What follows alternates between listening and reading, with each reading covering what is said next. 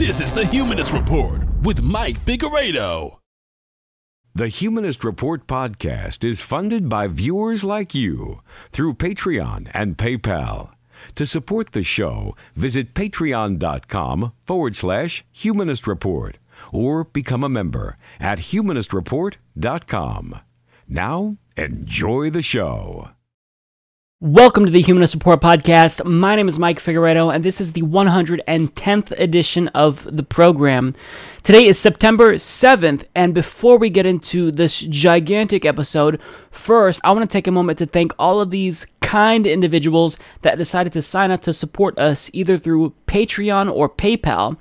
So this week we have Alex Bells, Anita Garrett, Arthur Lee Augustus Jr., Avner Dacho, Bob Moser, Brad A. Kirsch, Harris Albornoz, Jeffrey Frankway, Joshua Six, Keith Jones, KJ, Carton, Leanne Kogert, Matt Jansen, Miguel Valdez, Milo Wadlin, Niku Mariso, Queen Pounds, Paul Thronson, Rachel Ivanek, Ruth Allen, Steve Heitman, Swerner, and Tracy Envoy. So if you would also like to support the show, you can visit humanistreport.com/support or go to patreon.com/humanistreport. But so long as you watch the show every single week and you share our videos, that is all I could ever ask or hope for. So we have perhaps the longest episode ever. I might need to split it into two parts depending on how long it is, because I will be going on vacation next week because I'm getting married, and then I will be going on my honeymoon subsequently. So I've got a lot to cover. I need to make sure that there is enough content to keep us posting at least something every single day. So if you're wondering why this episode is just so gigantic, that's why. And we've got a lot. So first, we'll kick off the episode by talking about Trump's cruel decision to end DACA, and we'll also talk about his push for trickle-down economics.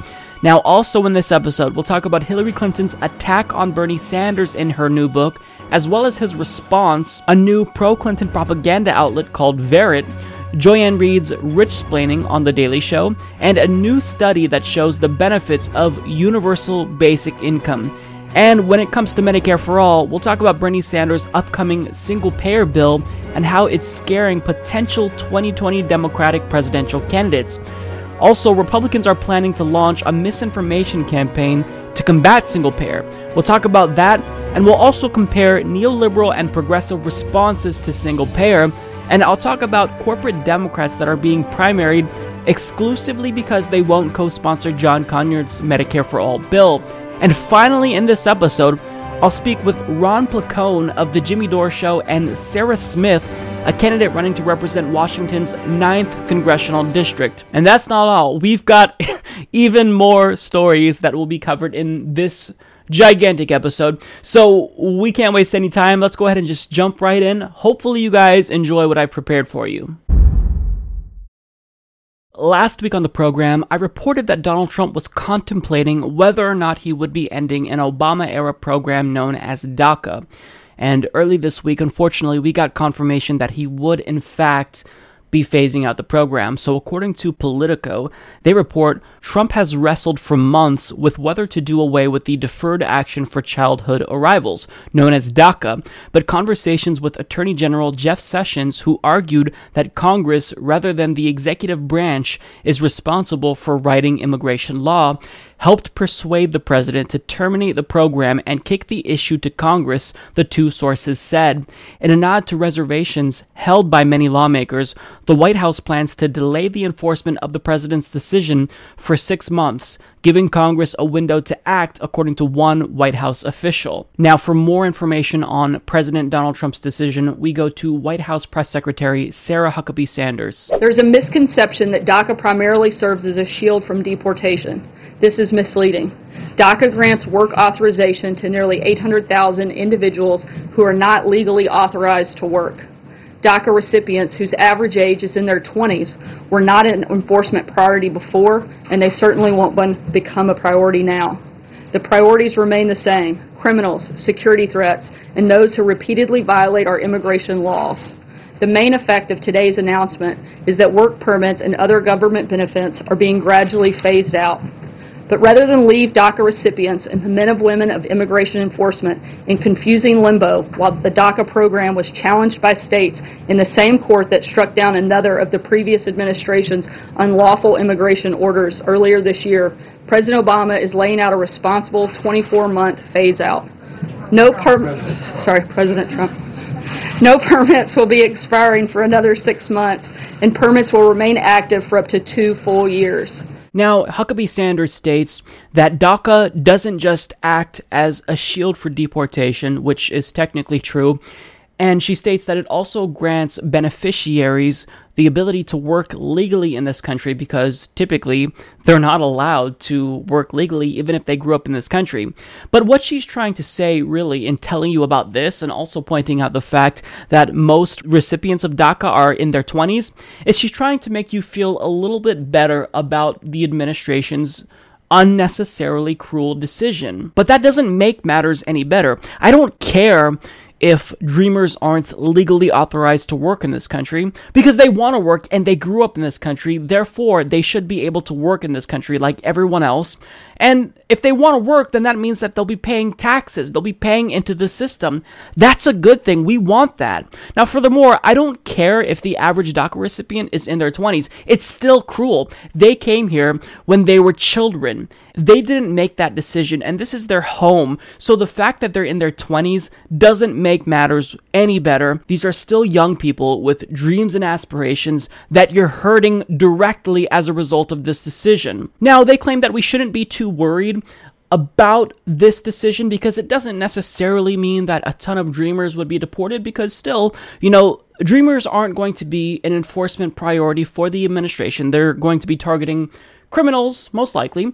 But I mean, we can't trust Donald Trump because he lies about literally everything. So I don't trust that Donald Trump won't make dreamers an enforcement priority. And furthermore, you can't be holding the hands of governors and local sheriffs. You just can't do that. It's something that is difficult to control at the federal level. So I don't buy that argument. And regardless of how much they want to sugarcoat this decision, it's still wrong. For the first time in their lives, people that grew up in this country, more than half of which, mind you, arrived when they were just 6 years old, were able to get driver's licenses for the first time. They were able to work legally and contribute to the country that they grew up in and love. DACA grants them just some small benefits that we all don't even think about, that we all take for granted, and giving them this fear that they'll be deported again is just wrong. When they grew up in this country, they were brought here by their parents when they were children, and they have as much of a right to live in this country as I do. They are Americans in my eyes. So what Donald Trump is doing here, it's so arbitrary, it's so cruel, and it honestly makes me sick because I can't even imagine what it would feel like to be worried about being kicked out of the country that's your home. That's the only place that you know. It's something that no human being should ever have to worry about. But yet Donald Trump is making sure that dreamers are having to worry about whether or not they'll be kicked out of their home. And it's disgusting. So when choosing to end this program, Donald Trump did one of the most unnecessarily cruel things yet. And it shows that he has no empathy. He doesn't care about humanity. He made this decision for political reasons, but yet he wants you to think that he still cares about dreamers. He literally had the audacity to say that he has great love for dreamers. And I'm not kidding about that. Well, I have a great heart for the folks we're talking about, a great love for them. And people think in terms of children, but they're really young adults. I have a love for these people, and hopefully now Congress will be able to help them and do it properly. And I can tell you, in speaking to members of Congress, they want to be able to do something and do it right. And really, we have no choice. We have to be able to do something. And I think it's going to work out very well. And long term, it's going to be the right solution. So after deciding that dreamers should now live in fear once again, fear that they'll be deported for driving without a license, fear that they'll be deported for working in this country and trying to contribute to this country, he still has the gall to claim that he cares about them, that he has great love for them, and that really this is the right thing to do because it will compel Congress to act finally. Get the fuck out of here with that bullshit. That is the worst reasoning ever. And really, what Donald Trump is doing here is damage control because he knows that this is wrong. It's immoral for someone who self-identifies as a Christian to do something like this. I mean, he spit in the faces of more than 800,000 DACA recipients in making this decision. And this asshole of a so-called president is trying to claim that he has great love for them after making this immoral and cruel decision. Get the fuck out of here. It just makes me so irate hearing him say shit like that because we all know it's not true. And think about how unreasonable his statement is. President Obama implemented DACA because Congress refused to act. But now Congress is saying that DACA is unconstitutional when their unwillingness to act was what catalyzed DACA in the first place. DACA wouldn't have been needed if Congress actually did their job and passed the DREAM Act. But now Donald Trump's administration is saying that it's an overreach of the executive branch because DACA is something that should have been done legislatively.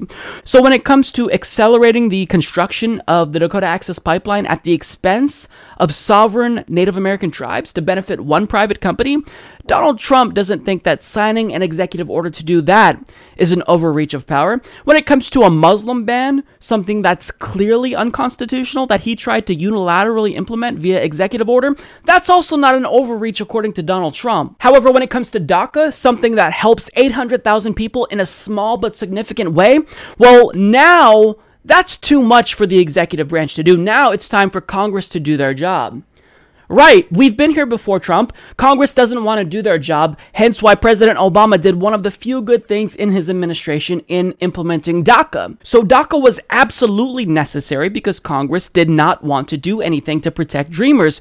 And by framing it this way, Donald Trump is trying to paint himself as the compassionate one. And he's trying to reinforce this idea by calling on Congress to pass immigration reform to make himself look better. But that's not what he cares about. It's nothing more than a means of damage control because DACA was necessary until said immigration reform passed. And Donald Trump knows that Congress most likely isn't going to do anything to act. So in making this decision, he knows he's hurting dreamers, and Congress isn't going to change that. Congress isn't going to step up and protect them. You are not the humane one, Donald Trump. You're the bad guy here. You're the bad person who decided to unilaterally make this inhumane, cruel, and unnecessary decision that protects 800,000 Americans.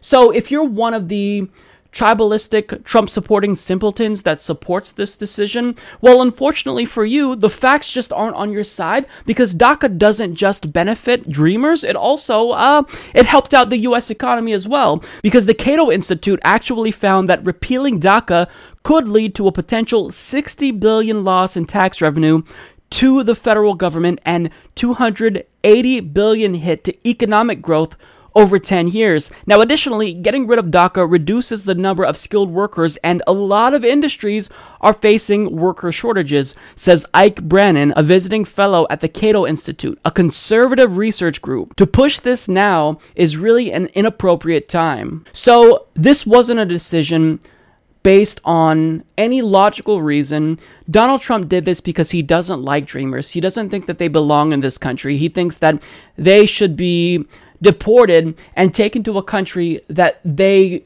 didn't know, that they never grew up in. I mean, imagine if you were taken to a foreign country that you didn't grow up in and being left there, or having to worry about being deported to a country that you're not familiar with. It's something that no human being should have to deal with. So Donald Trump, in doing this, I mean, he's already showed his true colors, but if you had any doubts that Donald Trump was a bad person, you can put those doubts aside because in making this decision, Donald Trump showed that he hates humanity. He doesn't care about human beings. He's about throwing red meat to his xenophobic, tribalistic base, and this is disgusting. And look, you can blame Jeff Sessions for trying to convince him. You can blame attorneys general across the country for signing a letter to Donald Trump encouraging him to end DACA, but ultimately, the buck stopped with Donald Trump, and he chose to make a decision that was cruel. And that's unacceptable. Since President Donald Trump was unable to push through his draconian replacement to the Affordable Care Act, he's now setting his sights on his next legislative objective: tax reform. Now, unsurprisingly, what he is pushing is trickle-down economics. Now, for the two of you that don't know, trickle-down economics is a disproven economic theory that elites push, wherein they tell us that they should have all the money and wealth because one day that wealth will trickle down to all of us peasants. Now, I don't know about you guys, but I'm still waiting for the wealth to trickle down to me. They keep telling us that it's going to trickle down, but, any day now it's going to happen. But that never happened, and I wonder why. It's almost as if they have something to gain personally from trickle-down economics. I mean, this was an idea that was shoved down our throats by Reagan, Bush 1, Clinton to an extent, Bush 2, even President Obama, and now, unsurprisingly, Donald Trump, because surprise, surprise, he has a lot of money and he would benefit from trickle-down economics. So since this economic philosophy has been tried and failed multiple times, every time a politician tries to shove it down our throats, once again, they have to repackage this turd and try to resell it to us as something different, when in actuality, it's the same goddamn thing that hasn't worked and will never work. So here's Donald Trump trying to sell us all trickle-down economics. It is vital that we reduce the crushing tax burden on our companies and on our workers. We pay the highest tax of any country in the world on businesses, and we can't keep doing that. Last week, I repeated my principles for tax reform. First, we must make the tax code as simple as possible. It's extremely complex, it's not fair, and it's extremely hard to understand. So we want to make it as simple as possible. Second, we must provide tax relief for middle-class workers and families. Third, we must restore a competitive edge, which we've lost. We're doing fine, but we lost the competitive edge. You see what's going on all over the world. So we can have real job growth throughout America. We can't be the jobs magnet of the world if we continue to tax our industries at rates 60% higher than companies in other countries. Can't do it. And finally, we must bring back trillions of dollars that are currently parked overseas. We have, in my opinion, $4 trillion. $4 trillion. Massive amounts of money that can't come back to our country because of our tax code and because of the rates. And this is more than just tax reform. This is tax cutting, to put it in a very simple term. We're going to cut taxes. We're going to reduce taxes for people, for individuals, for middle-income families. We're going to reduce taxes for companies, and those companies are going to produce jobs. Tax reform that follows these principles will create millions of new jobs and ensure that more products are stamped with the very beautiful letters and words, "Made in the USA." It's time to lower our taxes, bring back our wealth, and make America the jobs magnet that it can become, and pretty quickly. It's really, in other words, an expression, I don't know if too many of you have heard it. It's time to make America great again. Has anybody heard that expression? I don't think so. Donald Trump is such a one-trick pony because every time he goes off script and tries to be personable, all he has is the same tired cliche, "Make America great again." Okay, that means nothing. It's an empty slogan that you used, but the campaign is over. It's done. You're not making America great again. You're making America worse. So stop with that. But putting that all aside, because I'm almost, getting into rant territory. So what he says here, it's not founded in reality because we don't have the highest tax rate around the world, because effectively, once you take into account deductions, business tax loopholes, corporations pay nothing. In fact, many corporations got tax returns. So you're telling us here that we have the highest corporate tax rate in the world when these corporations are scamming the average taxpayer and they're shifting that burden to us. So yes, it's the case that marginally we have the highest tax rate, but effectively that couldn't be further from the truth.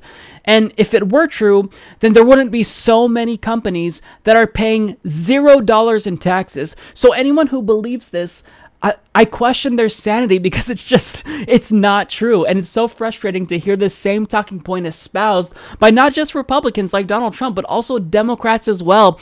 And one reason why I'm actually terrified at the prospect of Donald Trump pushing through tax reform, even though legislatively he's had no successes at this point, is because this is the one issue where the so-called resistance might not be resisting him after all. In fact, what he's proposing has a lot of Democrats on board. Heidi Heitkamp, he is buttering her up currently, and she's a corporate Democrat who really wants to cut her corporate donors' taxes. So this is really frustrating because this is something that Trump can actually get done. So I just want to make a prediction, and we'll try to anticipate what's going to happen if Donald Trump is successful at passing trickle-down economics at the end of the year, which he wants to do. So this will exacerbate income and wealth inequality because inevitably rich people will get richer, poor people will get poorer, and rich people will keep their money in their bank accounts and they won't reinvest it back into the economy. And meanwhile, the tax burden then gets shifted to the working class. And of course, that's going to negatively affect the economy. Now, it's not like you need a crystal ball to predict this because, I mean, we've seen this movie before. We know how this story plays out. We have spoilers. It never ends well for average Americans or the U.S. economy. Again, trickle-down economics, it's something that elites with a vested personal interest in pushing it tell us peasants so that way they can rob us. I don't accept you oligarchs robbing us any longer. You've had your cake, and now it's time for us to redistribute wealth, not from bottom to top, but top to bottom, because that's what the economy needs right now. You oligarchs are just sitting on millions and millions, and in some cases billions of dollars, and you're not reinvesting it back into the economy when we're having to pay all the taxes that you greedy pigs aren't paying. So I do not buy into Donald Trump's trickle-down economic theory, and you shouldn't too, because it doesn't work. We don't need to try it one more time, because I guarantee you it's going to have the same result. And they know it's going to have the same result. It doesn't work. They know it doesn't work, but they don't care. It's about the money, and they want more of it because, you know, having 10 mansions just isn't enough. They need to buy their 11th mansion to make them feel like their life is meaningful, while we struggle to even feed ourselves because they don't care. You know, if you have money, you have power in this country. So please, please, please, people, don't buy into trickle-down economics version 8.0. Let's just reject it unequivocally and move on to something different because we've tried this and it doesn't fucking work. So I have tried so hard to avoid talking about Hillary Clinton on this podcast recently. I've been trying to just push for the issues that I care about, like Medicare for all and protecting net neutrality. But Hillary Clinton is back, and as you all know, she is releasing a new tell-all book about the 2016 election called What Happened. And I feel obligated to cover this because some of the things that she's saying, they're really harmful. They're wrong. And I feel as though I have to come out and debunk what she's saying. But first of all, we've got to talk about the title of that book, What Happened? The answer is obvious. I'll tell you what happened, Hillary Clinton. You happened, you bonehead, because you thought that, you know, rather than trying to win over your own base, that you'd be able to pull in enough moderate Republicans to send you to the White House.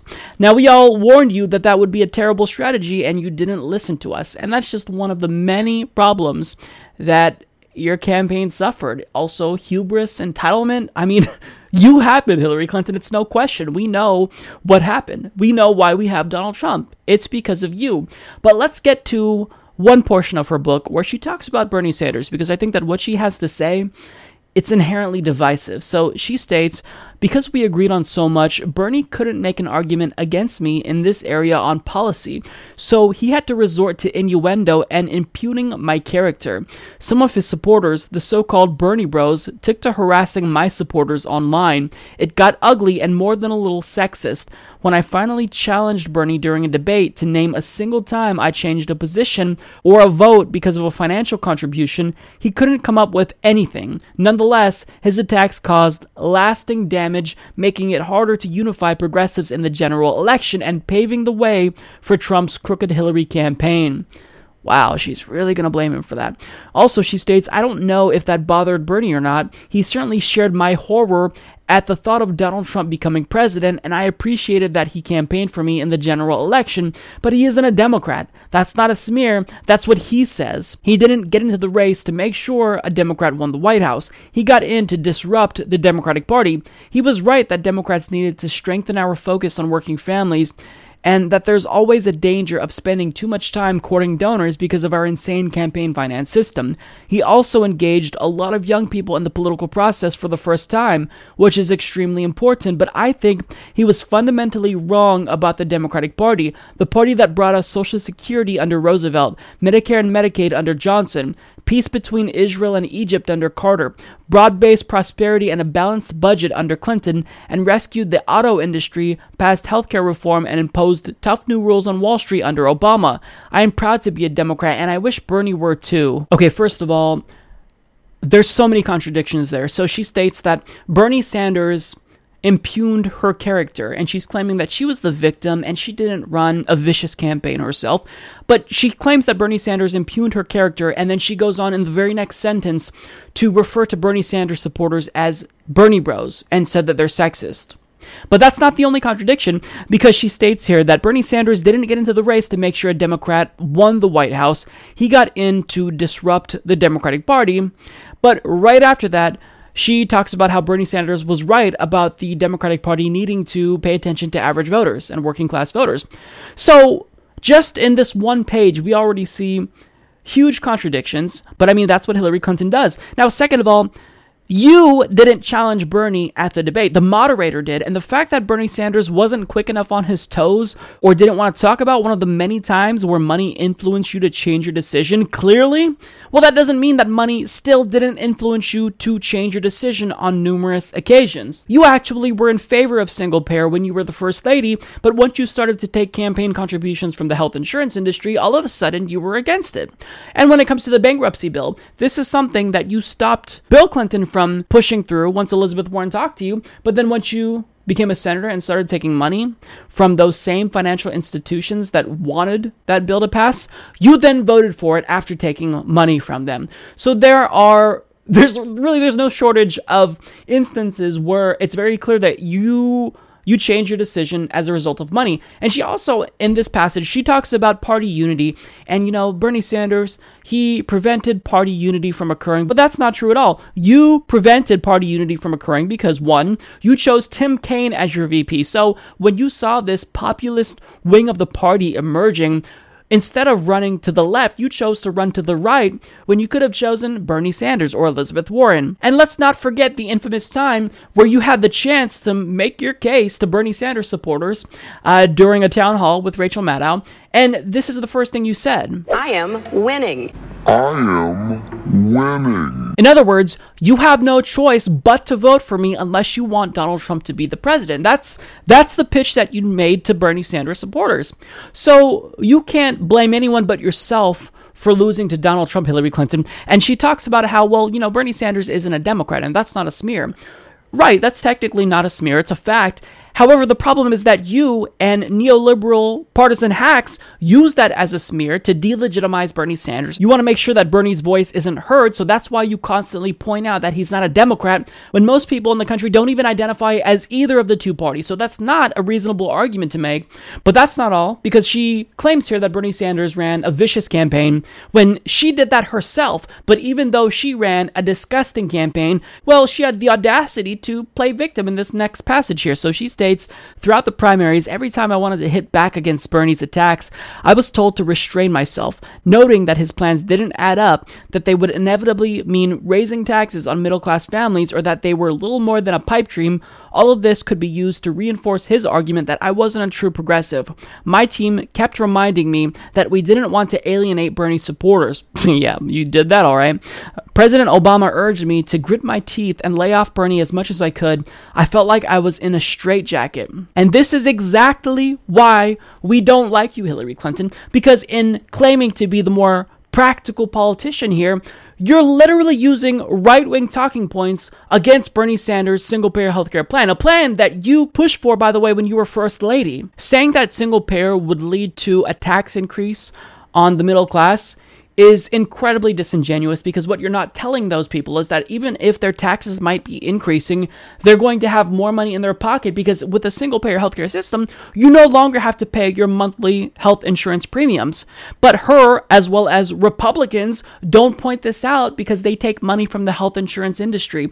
So those same companies that help her get elected and help Republicans get elected, they continue to use this talking point when it's incredibly disingenuous. And don't tell me that single payer is a pipe dream when our neighbors in Canada, just north of the border, have it, and they've had it for a long time. It's only a pipe dream for corrupt neoliberals like yourself who push for the same plan until you were bought off by the health insurance industry. But that's not all, because Hillary Clinton in this book also took the time to effectively complain about how Bernie Sanders decided to challenge her to her left, and the way she described it was just embarrassing to herself. So she states here, Jake Sullivan, my top policy advisor, told me it reminded him of a scene from the 1998 movie There's Something About Mary. A deranged hitchhiker says he's come up with a brilliant plan.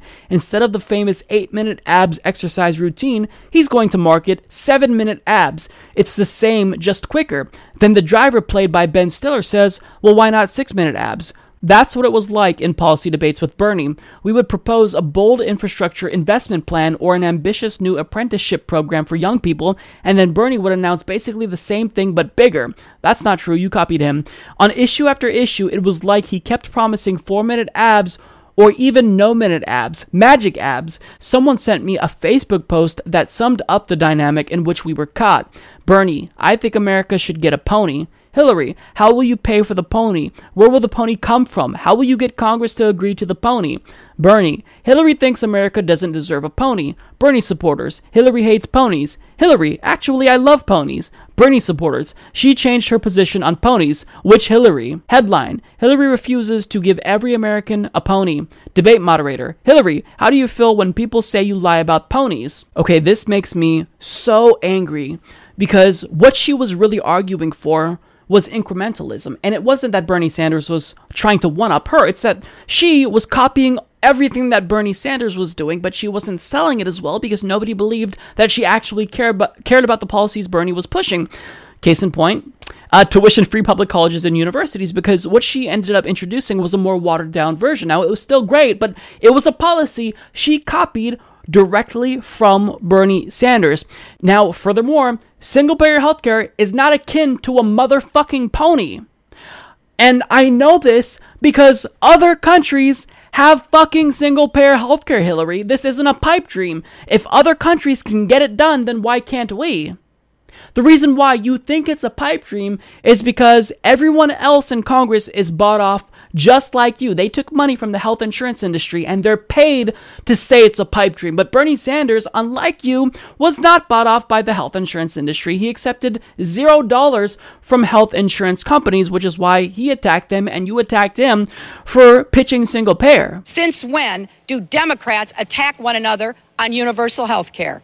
I thought we were trying to realize Harry Truman's dream. Health emergencies can't wait for us to have some theoretical debate about some better idea that will never, ever come to pass. So don't give me this bullshit that it's a pipe dream. You said it would never, ever come to pass, and that's why we didn't vote for you. It's because we know that you wouldn't even fight for it, even if something is unlikely. And, none of us are claiming that single payer would be easy to implement, but to say that you're not even going to fight for it because it's never going to happen, that's bullshit. We know it'll happen because we can look around the world and see that it's happening already. It's happening right now and it's working out really well. So spare me the bullshit. Now, thankfully, Bernie Sanders was asked to respond to her nonsensical claims in this book, and he hit back pretty hard. So, according to The Hill, Senator Bernie Sanders on Wednesday brushed off Hillary Clinton's criticism of him in her new book about the 2016 presidential election, saying he's not interested in playing the blame game.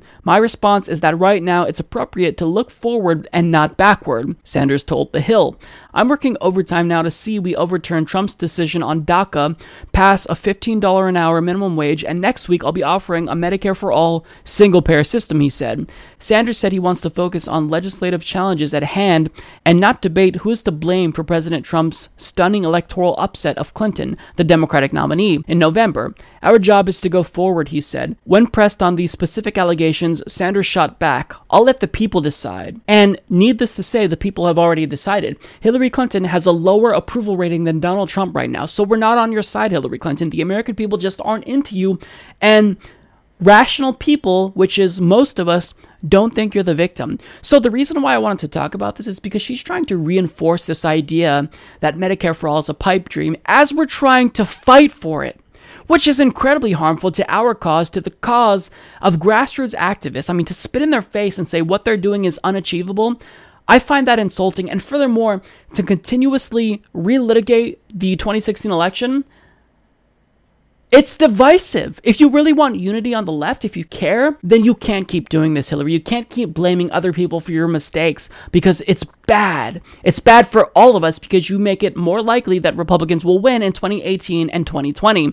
And this is why people don't like you, Hillary. You think that you were owed the White House. You look down upon Bernie Sanders because he dared to challenge you to a throne that was rightfully owed to you. And in doing this, by refusing to allow the country to move on or to allow those wounds to heal that you inflicted in 2016, you're hurting all of us. And I can't help but think that she is attacking Bernie Sanders and blaming Bernie Sanders as a way to evade criticism of the shitty campaign that she ran in 2016 because she wants to run again in 2020. I mean, think about her logic here. She's attacking the most popular politician in the country, who also happens to be our only hope of beating Trump in 2020. And if she thinks that Bernie hurt her in the general and did lasting damage, then surely she believes that she can also hurt Bernie in the 2020 general and inflict lasting damage herself, so she can then spring back up on the scene and say, hey, I'm here. If Bernie Sanders is damaged, well, I can run. I'm ready. And it's so frustrating. So Hillary Clinton has got to get it through her thick skull that the American people don't like her and she's a divisive figure. Every time she pops back up in the media and says something stupid and blames someone else for her failed campaign, it's harmful. It's really harmful. It divides the left. So Hillary Clinton is an incredibly selfish individual and she has to go away. She has to go away because what she's doing here is incredibly divisive and harmful, and it's unnecessary. I get that she wants to be truthful, but I don't even believe that she is being truthful here because she's someone who is politically savvy. So I know that she knows that saying, raising taxes on the middle class as a means of paying for Medicare for all is disingenuous because middle class people will still have more money if we pass single payer. So Hillary Clinton is deliberately misleading people who are reading this book. She is deliberately being divisive, and I think this is because she wants to carve out a space for her in 2020 because she's not done with politics just yet. So it's so frustrating, and I'm so sick of talking about Hillary Clinton. But at the same time, I feel compelled to do it because I can't let these false facts that she's espousing and this misinformation she's trying to spread go unchecked because it's really, really harmful to our cause as progressives. So I want to take a moment to talk about Peter Dow. Now, when it comes to Peter Dow, I think that it's safe to say that we all know him as the biggest Hillary Clinton cheerleader / ass kisser on the internet. And this is someone who has worked with the Democratic Party for quite some time, but nobody has really managed to capture his heart in the way that Hillary Clinton has. So in 2008, he worked with her on her campaign that ultimately failed. He also worked with John Kerry. And of course, in 2016, even though he wasn't working with Hillary Clinton, he was an outspoken supporter of her 2016 campaign, and most notably, he was an avowed Bernie Sanders hater, declaring Bernie Sanders and his supporters misogynistic Bernie bros, who he thinks caused the supposed battle-tested candidate to ultimately lose to a reality TV show star. But, the thing about Peter Dow and other neoliberal shills is that they just can't accept that Americans just aren't into Hillary Clinton. We don't like her. Many Americans despise her because we know that she doesn't care about us. She cares about her corporate donors and her Wall Street backers. But Peter Dow, he decided to take it upon himself to create a new media outlet for other like-minded Hillary Clinton worshippers called Verit. Now, Verit is a shittily named, bland-looking attempt at a social media website that collects and displays quotes mostly from corporate Democrats, and in its About section it states, Verit collects and contextualizes noteworthy facts, stats, and quotes for politically engaged citizens. Each Verit is a verified item of information marked with a 7-digit identification code. To authenticate a Verit, enter the code in the search bar and match it to our database. Now, if you're not sure what the significance of the 7-digit verification code is, then you're not alone, because none of us really know what it means. I guess that the Verit identification code is one way that you can confirm that this is a Verit approved fact. But if they're really about facts, then I already saw one glaring mistake, because at the top of their page, they have a banner that states that Verit is media for the 65.8 million, but that assumes that everyone who voted for Hillary Clinton was in fact a fan of hers, when in actuality, a large portion of Hillary Clinton voters, they were voting for her strictly to defeat Donald Trump. I mean, I've talked to these people. They don't like Hillary Clinton, but they hated Donald Trump more. So really, that 65.8 million claim is really dubious. But nonetheless, expectedly, Verit, the reception it received wasn't that great. So there's been some really unflattering media articles written about Verit. So in Gizmodo, an article from Tom McKay states, "Nobody asked for Verit, but here we are." And he explains, the site is run by Peter Dow, an extremely sketchy former Clinton digital advisor with a complicated backstory in web publishing. And in an article for Current Affairs, journalist Nathan Robinson argues that Verit shows everything wrong with Clintonism and states the Dows themselves are uninteresting except as a case study of the kind of ideological zeal that has made the Democratic Party incapable of introspection and error correction.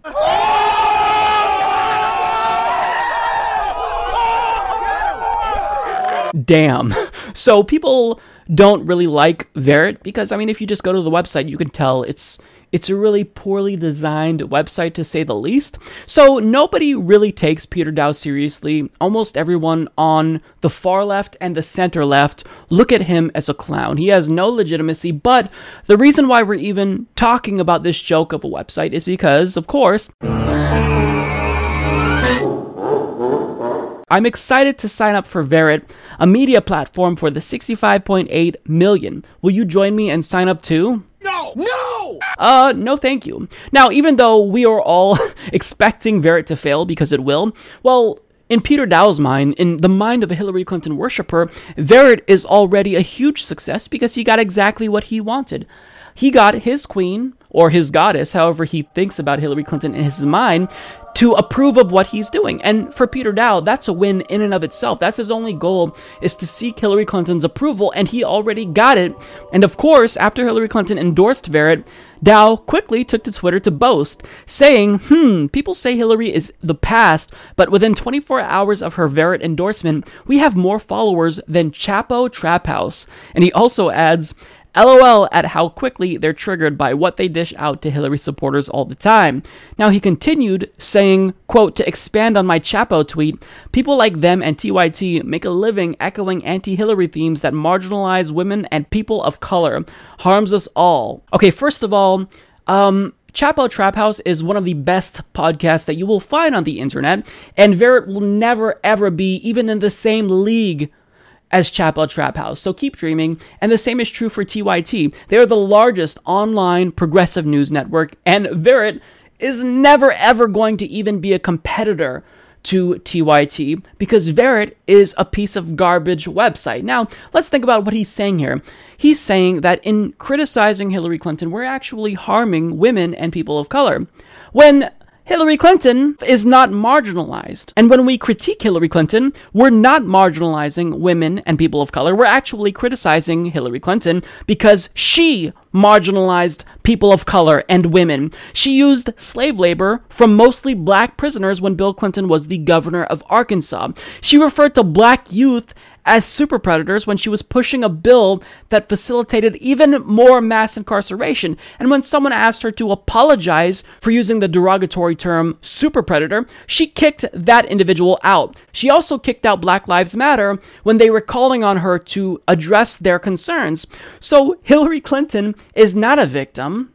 Hillary Clinton is the embodiment of privilege, Peter. She's an oligarch. She doesn't need you defending her because she has all the wealth, all the privilege in the world. But nonetheless, Peter's got some choice words for people like me who dare to criticize his shitty attempt at a social media website, because he states what so many critics are missing about Verint is that it's not for them. The people it centers/serves are exceptionally happy about it. And he even criticized the media for attacking Verint, saying, to publications who feel the best use of their time is to attack Verint, we appreciate the publicity. You're validating our premise. Thanks. And he adds, apparently there are no pressing issues to cover, so a bunch of publications have decided to attack Verint for posting verified facts/stats. Oh, okay, so is that so? So they're attacking Verint for posting verified facts and stats. Well, let's look at some of these facts that Verint is posting. Quote, Hillary Democrats are the heart and conscience of America. So the implication here is that the individual that voted for the Iraq War and the Patriot Act and has pushed for really harmful policies, well, she's actually the person with a really good heart, along with her supporters. They have the good heart. These people are so embarrassing. I feel embarrassed for them, but they have no shame. Now let's look at another example of a quote Verint fact. Sanders and the mainstream media helped put Trump in the White House. Now I'm sure that Peter Dow is basing this Verint approved fact off of Bernie Sanders' Pied Piper strategy, where he intentionally elevated Donald Trump and tried to legitimize Donald Trump and push for the media to cover Donald Trump so that way he would have an easier time winning the general election. That's probably what Peter Dow is referring to, except, oh wait, that wasn't Bernie Sanders' strategy. That was Hillary Clinton's strategy. She's the one who literally pushed for Donald Trump to be elevated, to be legitimized. It was Bill Clinton who recommended that Donald Trump should run. He told Donald Trump, you should run. And you're going to blame Bernie Sanders and the mainstream media for Donald Trump? Really? That's a Verint fact? You are so dumb. You are really dumb. For real. And when it comes to the media supposedly giving us Donald Trump, well, I mean, you could say that that's partially true because they covered him nonstop, but to say that the media was unkind to Hillary Clinton is just laughable. There was a media blackout when it came to Bernie Sanders' campaign, and whenever they did cover Bernie Sanders, it was mostly negative coverage, and journalists overwhelmingly donated to and favored Hillary Clinton in comparison with Donald Trump, and there were even a number of reports that showed just how cozy Hillary Clinton's relationship was with members of the media. And this doesn't even include what we learned through WikiLeaks about how journalists would send articles to Clinton's campaign before they'd publish it in order to get her approval. So don't you dare try to contend that the media cost Hillary Clinton the election when you were one of the people that argued that we have to vote for Hillary Clinton during the primaries because she is the battle-tested candidate. You told us that she was the strong candidate. You told us that she was the sure bet to beat Donald Trump. But now that she lost to the reality TV show star buffoon, now you're changing your story. Well, you can't have it both ways, Peter Dow. And look, here's what you can do, Peter. If you really do care about women and marginalized minorities like you claim to, then you could have taken all of your money and started a nonprofit to benefit people of color and gay people and LGBT youth. But instead, you chose to create a website that all Hillary Clinton worshipers could go to just read facts that reinforce their bias. I don't think you really do care about people of color and women as much as you claim to, because if so, then you would have gotten on board with Bernie Sanders, whose policies disproportionately benefit women and people of color. So what Peter Dow needs to do is he needs to take the energy that he has and channel that into actually doing something that will help marginalized groups instead of punching left constantly and attacking Bernie Sanders and his supporters. But Peter Dow doesn't care. Peter Dow has his head so far up Hillary Clinton's ass that he doesn't know what's going on in the real world. He has so much money that he can't possibly empathize with us plebeians and think about why we support Bernie Sanders. It's not because we're misogynistic Bernie bros. It's not because we're racist. We support Bernie Sanders because we know that he's looking out for us. We don't support Hillary Clinton because she has a history of not looking out for us. In fact, it's not just that she doesn't care about us, but her policies actually harmed our communities. So Peter Dow is a joke, Vered is a joke, and I'm really excited to watch it fail because it's not going anywhere. Doesn't matter if Hillary Clinton endorsed it, Vered is a joke. It's already a joke, it's already a meme on the internet. So I'm sorry, Peter Dow. Unfortunately for you, Americans don't like Hillary Clinton. She has a lower approval rating than Donald Trump. So that's a hard pill that you're going to have to swallow. MSNBC's Joy-Ann Reid recently appeared on The Daily Show with Trevor Noah, which is terrible now, by the way, and Trevor Noah asked her why it's the case that even under a highly unpopular president like Donald Trump, the Democratic Party still isn't able to thrive. And her answer, predictably, was atrocious. She, as she typically does, gave the Democratic Party the worst possible advice. And she also took the time to rich-splain to average voters what it is that they really want. Let's pivot and talk about the Democrats then. Because you would think in any other time, in any other place, going up against Donald Trump would mean you are a shoo-in, right? You're going to win this thing, you're going to take it all. And yet it feels like the Democrats themselves are experiencing rifts, they're experiencing a lack of focus. It doesn't seem like there is a concrete message that's going to move them forward. Well, this is the Democrats. I mean, this is kind of who they are. They're very disorganized. The Democrats are not, they're not good at the sort of go for the jugular, hard-nosed politics they used to be. Right. Back when the Democrats were more of sort of an ethnic party. They were kind of an ethnic white, ethnic black, ethnic party generally. Now they're a party that's looking for consensus, and they look for it, you know, so desperately that they never really come up with a coherent frame for themselves. What do you mean when you say that? Because Democrats, although they understand, I think, deep down that they're the party of black and brown people, of gay people, of marginalized people. Right. They still long to be the party of the sort of Pabst Blue Ribbon voter, the kind of Coors Light drinking voter. Could they not be both, though? Why could they not be both? Because those voters are Republicans. Do you think definitively across the board? Yeah, I think that vote has migrated from being a Democratic Party vote to a Republican Party vote, and it has done for the last 40 years. Right. Democrats just can't accept it. So they don't understand that the voters they long to have back, those voters who, the sort of Archie Bunker voter that was a Democrat in the 70s, is now a Republican. And so they can long for them all they want. They're not going to convince them by saying, we'll give you free college. That's not why they're voting. Right. They're voting, and the way I kind of put it is this way. People say, well, why do people vote against their economic interests? Why don't they vote values? Democrats vote against their economic interests. If you live in New York and you make, New York salary, you're voting against your economic interests whenever you vote for Democrats. They raise your taxes. You vote your values. So why do you think that people on the other side don't do the same? They're not voting economics. They're voting because the Republican Party represents their values. They don't care about the economics. So Democrats keep trying to use economic lures to pull them back in, but that's not why they're voting that way. Spoken like a truly out-of-touch rich person that gets paid to espouse pro-corporate talking points. Now, she states here, Democrats understand deep down that they're the party of black and brown people, of gay people, of marginalized people. They still long to be the party of the Pabst Blue Ribbon voter, the kind of Coors Light drinking voter. And when Trevor Noah asked her if they could be both, she said, well, no, because those voters are Republicans. They just are. No, they're not. Now, first of all, I think it's condescending to refer to working class voters as Pabst Blue Ribbon voters, because, the underlying implication here is that, as a rich person, well, they drink poor people beer. Ugh, I don't like what they drink. They're Pabst Blue Ribbon voters. They're Republicans. I hate them. Ugh, gross. That's really the implication. So I found that condescending. Maybe I'm reading too much into this, but really, I think Joy-Ann Reid has got on my last nerve, so maybe I'm not the right person to judge, but to me that really came off as condescending. And also, it's a false stereotype. I don't know what you mean by that. And second of all, Democrats only do a half-assed job at standing up for marginalized groups. And even if they did do a good job, that still wouldn't be enough.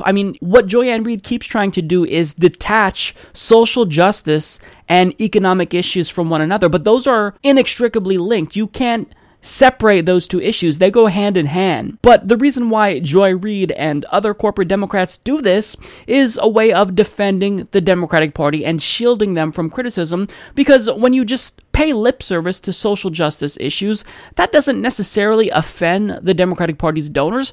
But if they really wanted to take a stand and truly fight against economic injustice and really represent the issues that disproportionately impact marginalized minorities, then that would actually piss off their donors. So they can't do that. So what Joy-Ann Reid is doing here is trying to shield the party from criticism while perpetuating the dubious claim that they stand up for the rights of marginalized minorities, when that's not really true. And furthermore, let's say, hypothetically speaking, that as a gay person, from this marginalized community, that the Democratic Party fights for social justice issues with regard to my community. Well, that's still not enough. I'm a full package. I'm not just a gay person. I don't just fall under that label and category. I also have other interests. I would like to not be crippled by student loan debt. I would like to have health care if for whatever reason I lose my insurance. I mean, to say that they only represent social issues, I don't see how that can be sufficient. I mean, only to someone who's rich and out of touch would that suffice. But to us ordinary Americans who Joy Reid is detached from and knows nothing about, I mean, would something like that actually pass as a real argument? But that's not the way that politics works.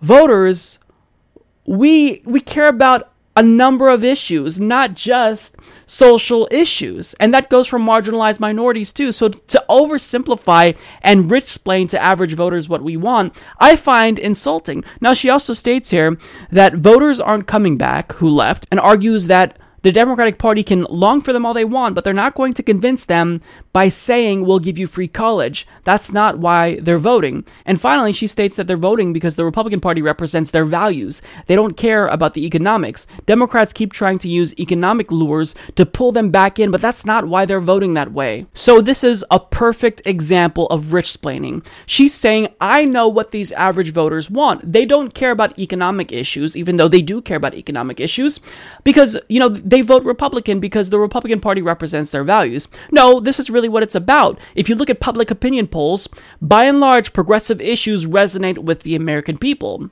But Joy Reid doesn't want to tell you that because progressive issues are something the Democratic Party can't fight for because that would be offensive to their donors. Again, so instead she tries to convince us that we don't really care about economic issues, when that's bullshit. She has no idea what we care about because she's a millionaire. And she's basically saying that you can't go after white working class voters and become the party of Bernie Sanders because those voters left for the Republican Party and they're not coming back. And here's what she's doing. Really, she's perpetuating this false claim that Bernie Sanders' message only resonates with white working class voters. But that's not true. And problems that harm white working class voters, well, they harm black and Latino working class voters even more. So we all care about them, Joy. Bernie Sanders' message is applicable to working class voters of all colors, but especially working class voters of color, because when you break down Bernie Sanders' approval ratings demographically, he has the highest approval rating among African Americans and Hispanics at 73 and 68% respectively, Joy. And his approval rating with women is actually 3 points higher than it is with men. So I hate to break it to you, Joy, but Bernie Sanders has a message that resonates with everyone. Hence why he is still the most popular politician in the country. So in saying that the Democratic Party should abandon an economic message in favor of identity politics, I mean, that's the worst possible advice she could give them. It's almost as if she's a Republican operative who is giving them bad advice and reinforcing all of their bad decisions because she wants them to lose. Now, I'm not suggesting that. I'm not being conspiratorial. I don't think that Joy-Ann Reid actually works for Republicans. But the thing about Joy-Ann Reid is that she's just a really bad friend to the Democratic Party. She's like that friend you have who, when you're trying to stop drinking, she encourages you to keep drinking, even if it's very clear that you're an alcoholic. I mean, she doesn't want to tell you what you need to do to actually improve your life. And that's not good. I mean, Joy Reid, all she does is rich-splain, and she's trying to make all of us see the world the way that she sees it, when that's not the way that we see the world, Joy. You're a millionaire. We're not millionaires. We're plebeians. We're peasants, as you probably refer to us, or we're Pabst blue ribbon voters. So Joy Reid has no idea what she's talking about. And to have people like Trevor Noah and other mainstream news networks giving her a platform as she continues to espouse false information, it's really harmful. We've got another report coming out from The Hill about how Bernie Sanders' upcoming Medicare for All bill is putting some Democrats in a really difficult position because they know that if Bernie Sanders introduces this bill and they don't co-sponsor it, then they might be primaried and they might actually lose their job. So they don't like that Bernie Sanders is going to be introducing this bill because it forces them to show their cards. Now, that same concern, however, is not just being echoed by Senate Democrats, because Democrats that might actually be running for president in 2020 are now starting to worry that Bernie Sanders' Medicare for All bill might hurt their chances in the Democratic primaries come 2019 and 2020. So according to Peter Sullivan and Mike Lillis of The Hill, they explain Senator Bernie Sanders' Medicare for All plan has become a key test for Democrats with 2020 presidential ambitions. The issue poses a dilemma for both Democratic leaders and presidential hopefuls who are walking a fine line between appeasing their liberal supporters without alienating the more conservative-leaning voters they'll need to win back power in the House, the Senate, and the White House. Spokesmen for several Democrats with possible presidential ambitions, including Senator Amy Klobuchar, New York Governor Andrew Cuomo, and Virginia Governor Terry McAuliffe, did not respond to a request for comment on their stance on single-payer. Senators Chris Murphy, Kirsten Gillibrand, and Sherrod Brown, all potential White House contenders who have voiced support for single-payer in the past, haven't said if they'll endorse Sanders' bill. Their offices were also silent this week. A spokeswoman for Senator Cory Booker, another possible candidate, referred to Booker's interview with Vox in April. He said then that I believe ultimately in ideas like single-payer or Medicare for All, while adding that I don't know how we get it done in this environment. They will face no lack of pressure to try, as liberal groups are already pushing for candidates to get on board. Okay, so let me tell you what this is about. This is not about Democrats being wary about alienating centrist voters, because even a plurality of Republicans support Medicare for All. What this is about is them not wanting to get on board with Medicare for All because their donors won't let them get on board with Medicare for All. In fact, of the 6 people named here who might be running for president in 2020 who were silent, Amy Klobuchar took roughly $250 million from health industry PACs. Sherrod Brown took over $2 million from health industry PACs. Kirsten Gillibrand took more than $720,000. Chris Murphy took more than $800,000. Cory Booker took over $300,000, not to mention the nearly $400,000 he took from the pharmaceutical industry. And most of these people have already sold out in 2018. They've already accepted thousands upon thousands of dollars from the health insurance industry. So the reason why they're silent is because their donors paid them to be silent. And let me just say this to Kirsten Gillibrand, someone who supports single payer, and Sherrod Brown: your silence is deafening. Progressives are paying attention to the corporate Democrats who are silent with regard to Bernie Sanders' Medicare for All bill. But if you even want to have a chance in 2020, then you have to co-sponsor this bill. That is non-negotiable. And even if I may not trust Kamala Harris, she was at least smart enough to see the writing on the wall. And since, well, she doesn't really have that much donors in the health insurance industry, she thought that this was a good way to win over progressives, and she was right. But, of course, it will take more than that. However, Kamala Harris is at least smart enough to realize that you're not going to even win over any progressives if you don't at least get on board with Medicare for All. It's a non-starter, and this is an issue that progressives aren't willing to negotiate on. This is absolutely a litmus test. Either you will support Medicare for All or you will not get our votes. And that's not to say that I'm a one-issue voter, because I do care about other issues as well. But I'm telling you that I'm not alone when I say that Medicare for All really is a non-starter. If you don't support it, I don't care what you have to say about any other policy issues, because if you're willing to sell out on Medicare for All, something that is a moral issue, then you're going to sell us out on every other issue. So if you don't even support Medicare for All, I don't support you. I don't even consider supporting you. So if you want any progressives to get on board with your 2020 campaign, you're going to have to win us over by first coming out strongly in favor of Medicare for All and co-sponsoring Bernie Sanders' Medicare for All bill. Otherwise, don't even try, because you won't be successful in 2020, at least with progressives. So, as you all know, progressives across the country are fighting to make Medicare for All the law of the land.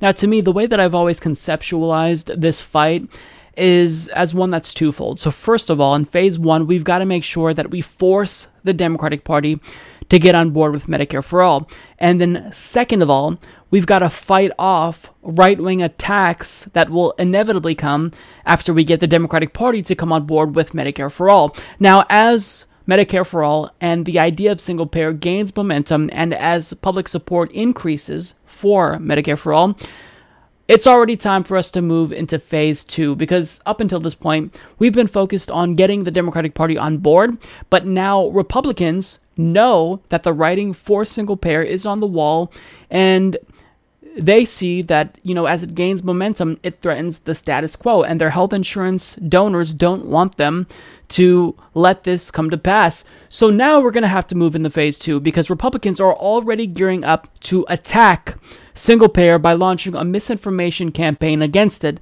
So according to Vox, top Republican strategists say they will accuse Democratic candidates in the 2018 midterms of wanting to eliminate the U.S. Department of Veterans Affairs, which provides health insurance for 9 million veterans. Their proof for this explosive charge? Democrats' increasing embrace of single-payer healthcare, which aims to create one government insurer for virtually all Americans. I can't wait to run ads against Democrats saying they want to abolish the VA, Medicare Part D, and want complete government control of healthcare, Matt Gorman, communications director at the National Republican Congressional Committee, told Fox News earlier this week. He was referring to single-payer healthcare, and our CC press secretary Jesse Hunt confirmed in an interview Thursday. Democrats have no plans to either abolish the VA or threaten the health insurance of veterans. The single-payer bills Democrats have written in Congress contain special exemptions that would ensure the new national single-payer system doesn't affect the VA, even while extending insurance to the 28 million Americans who currently lack it. Representative John Conyers' single-payer bill, which more than 60% of House Democrats have now co-sponsored, includes a provision explicitly stating that the VA and veterans benefits will remain independent of the new single-payer system, at least in the first decade. At the end of those 10 years, Congress will then reevaluate whether such programs shall remain independent or be integrated into the Medicare for All program, the bill states. In the Senate, Sanders is expected to release a new version of his single-payer bill in early September, but the 2013 version of his single-payer proposal, the only existing single-payer bill in the Senate, says nothing in this act shall affect the eligibility of veterans for the medical benefits and services provided through the VA. An aide to Sanders confirmed that the provision exempting the VA from the new single-payer insurer will remain in the upcoming bill. But Republicans are prepared to accuse single-payer Democrats of both advancing an unaffordable new entitlement program and trying to cripple existing government health insurance programs. Any conversation with voters about what direction we're going with healthcare needs to include what the Democrats would do if they had their druthers, Hunt said. They'd move the country further to the left with the single-payer European healthcare system, which would include massive tax increases and a host of issues, including abolishing the VA. Democrats have an endgame, which is to turn the healthcare system into single-payer, and we're going to make sure voters know that, Hunt said. The idea that government is making the bulk of the decisions when it comes to healthcare, we want voters to know that Democrats support that. So this isn't surprising. In fact, these disingenuous, outright false attacks were expected by progressives. And even though it's the case that there's been this tremendous cultural shift towards support for single payer, I do think that these attacks can and will inevitably resonate with certain people, because even if the Republican Party is loathsome and most people know that, they're still somehow able to convince millions of voters every election that policies that favor the rich and somehow harm the middle class and the poor are in their interest. So, I mean, they're good at marketing, even though they are terrible. But I will say that by traditional Republican standards, a party that is usually able to effectively attack the Democratic Party, this is a really weak argument, because if you think about it, what they're claiming here is that Democrats want to abolish the VA health system that we currently have. That's just factually incorrect. John Conyers' bill and Bernie Sanders' bill will not include these provisions, so obviously you could just say, no, that's not the case. But think about how bad their argument is in defending the VA and Medicare Part D from single payer. They're tacitly admitting that government-run healthcare is a good thing, which is not a very persuasive argument to make if you're trying to scare voters into running away from the big bad, government boogeyman. And really, they've already lost the rebranding effort because the bill is called Medicare for All. So you can't convince reasonable, self-interested voters that they'll be losing Medicare under a bill called the Expanded and Improved Medicare for All Act. You just can't do it. And also, every time Republicans bring up the big government boogeyman, well, here's what progressives will do. Anytime a Republican tries to come up with this disingenuous talking point, well, it's easy. We'll just show the American people who's funding them, who's bankrolling their campaigns, and I think the American people will then be able to determine pretty easily that Republicans aren't looking out for their interests, they're looking out for the interests of their donors. And I just want to go back to the quote from the Republican who was pretty arrogant. He states, "I can't wait to run ads against Democrats saying they want to abolish the VA, Medicare Part D, and want complete government control of healthcare." Now, I can see how you would be excited because this whole government takeover of healthcare boogeyman is something that is a tried and true tactic that Republicans have used for decades now to successfully ward off any attempts at single payer. But I've got really bad news for this individual here. Progressives don't fuck around. You see, because Democrats, these mealy-mouthed, mamby-pamby Democrats, they like to try to play safe and take the high road, but progressives will fight dirty if you want to fight dirty because we don't fuck around. So if you want to smear single payer, if you want to try to lie about single payer, then bring it the fuck on because we don't play nice. We're not going to be nice to you and we will fight you tooth and nail because progressives know that in order to push for policies like Medicare for All, we've got to fight hard. We can't just, roll over and die the minute we face even the most minimal level of Republican scrutiny. No, progressives mean business. We don't fuck around and we will expose your corruption. So bring it on. If you really think that your argument will resonate with the American voter, I've got bad news for you. You've already lost. You've lost the rebranding effort that you tried to do and you've lost the debate because even your own party, a plurality of Republicans, now support Medicare for All. So they're not on your side. They're on our side because times are changing. People know that Canadians and British people, they all have single-payer system and they love their single-payer system. In fact, if you tried to take away single-payer from Canadians, they would probably riot because they love it. Even conservatives love single-payer system in Australia and Canada because this is something that works. It works really well. So if you think that your lies will stop the effort that thousands of grassroots activists have been fighting for across the country, you're in for a very rude awakening. So if you want to attack single-payer Republicans, bring it the fuck on because progressives are not like the Democrats you're used to. We actually know how to fight, and you're not going to get this bullshit past us. And there are more of us than there is of you. And we will win this battle. We will get single payer. In fact, there's a lot of Republicans even that are conceding on this point that single payer is inevitable. So I'm glad that you are excited about this fight. We're excited too. Bring it on because you're not going to win this fight. Amy Vilela is a progressive running to represent Nevada's 4th congressional district, and she is challenging the corrupt Ruben Kihuen primarily because he refuses to support Medicare for All. Now, this is an issue that's non-negotiable to Amy because she has firsthand experience as to how no Medicare for All can hurt people, because even though the Affordable Care Act was a step in the right direction, well, it still didn't cover Amy's daughter, Shalyn. And being unable to prove that she had medical insurance, Shalyn died because she was denied basic medical screenings. Now, Amy Vilela went to a town hall with Ruben Kihuen to tell her story to Ruben, and that didn't move him to co-sponsor Medicare for All. He told her no effectively.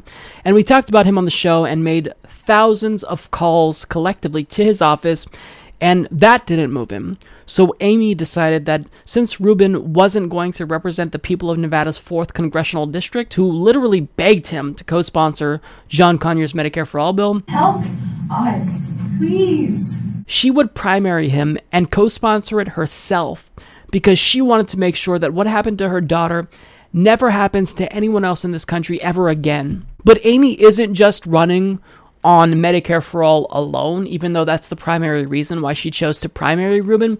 Amy is running on an all-encompassing progressive platform that will appeal to everyone who supported Bernie Sanders, and I think it's even better than Bernie Sanders' platform. So Amy is a phenomenal candidate, but the fight ahead is going to be really tough for her in Nevada's 4th Congressional District, and I'll tell you why.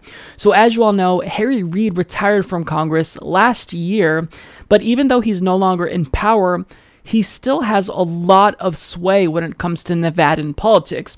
And basically, if you want to run in Nevada and actually be successful, then you have to kiss Harry Reid's ring. Otherwise, you'll most likely get steamrolled by the Harry Reid machine. So, you know how there's the Clinton machine in Washington, D.C. that basically acts as the gatekeeper to a lot of congressional seats? Well, in Nevada, Harry Reid has his own machine in which he basically is able to dictate who's able to run and who gets elected to Congress. And for those of you who know anything about Ruben Kihuen, he is Harry Reid's golden boy. Harry Reid loves Ruben Kihuen. And the reason why Ruben had no problem ignoring his constituents is because he has the backing of Harry Reid in Nevada. So he feels invincible. He feels protected because very few people have been able to take on Harry Reid's machine and actually win. But one person in Nevada did take on Harry Reid's machine, and she won. And her name is Dina Titus. And an article in the Las Vegas Sun summarizes the situation perfectly. The almost universally acknowledged master of Nevada politics, Reid and his lieutenants anoint candidates, eliminate contested primaries, and ultimately win elections. Few dare cross him. So when Dina Titus, a former state senator and one-term congresswoman, decided against Reid's wishes to run for the safest Democratic congressional seat in Nevada, some observers were waiting for Titus to be pushed out. Instead, it was Reid's favorite candidate, State Senator Ruben Kihuen, who last week dropped his bid for the 1st District seat, where Democrats have a steep voter registration advantage. Titus not only stood up to the Senate Majority Leader and lived to tell about it, but she also appears to have claim to a congressional seat for as long as she wants it. So this story really lays it out perfectly here. Understand what Harry Reid tried to do. He tried to shove Ruben Kihuen down the throats of voters in Nevada's 1st Congressional District, and when he was unsuccessful at that, to his surprise, he then tried again in a different district, District 4, and that time he was actually successful. So Dina Titus beat Ruben Kihuen, and she defeated the Harry Reid machine in her congressional race. So if anyone can empathize with Amy Vilela, it's Dina Titus. She took on the Harry Reid machine before, and she challenged Ruben Kihuen, and she won. Now, here's the best part about Dina Titus. She's someone who was formerly considered a more centrist and moderate Democrat, but she's become more progressive over the years. She came out in favor of marijuana legalization, and here's what I find just awesome. So, back when Amy Vilela was just an activist, I mean, she's still an activist, but when she was primarily an activist for Medicare for All, she met with Dina and she heard Amy Vilela's story, and unlike Ruben Kihuen, Dina Titus thought, okay, your story makes sense. Now I'm going to support Medicare for All. And guess what happened? Dina Titus co-sponsored HR 676. So she actually has shown that she's willing to listen to her constituents and change her mind when it comes to certain policies. So she's a progressive ally now, and she knows Amy Vilela personally. And one way that we can really help out Amy Vilela's campaign is if we try to encourage Dina Titus to endorse Amy Vilela, because this would send shockwaves through Washington, D.C., because for a sitting member of Congress to endorse the primary challenger of an incumbent, that would be huge. And again, Amy Vilela is running against Ruben Kihuen. Dina Titus ran against Ruben Kihuen, and she knows just how shady Ruben Kihuen and the Harry Reid machine is. So if we all call Dina Titus and politely ask her to endorse Amy Vilela, then according to what some activists in Nevada are saying, she'll probably be inclined to endorse Amy Vilela, which would help Amy in so many ways. So you can call Dina Titus at 702-220-9823. And I'm calling her Nevada office because, you know, this concerns Nevadan politics especially.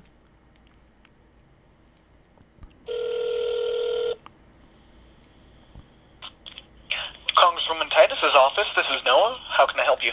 Hi, my name is Mike Figueredo, and I wanted to deliver a message to Representative Dina Titus. Absolutely. So first of all, I really wanted to just thank her for co-sponsoring HR 676, which is the Medicare for All bill. This is something that I've been fighting for, and her support honestly means so much to me. So that's part one of the message. And part two of the message is I really would love for Dina Titus to endorse Amy Vilela, who's currently running against Ruben Kihuen in the 4th District of Nevada, because Dina Titus is actually someone who ran against Ruben Kihuen and the Harry Reid machine before and won. And Amy Vilela is now kind of taking on that same challenge. And if Dina Titus, someone who's a sitting member of Congress, would endorse Amy, that would really, really help out our campaign and just give a huge boost to our effort to push for Medicare for All. I absolutely understand that. I will absolutely make sure that the Congresswoman gets your comments. And could I also get you to spell out your last name for me? Yeah, absolutely. It's Figueredo, so it's F as in Foxtrot, I-G, U-E-R, E-D-O. E-D-O. Great. And could I also get your zip code?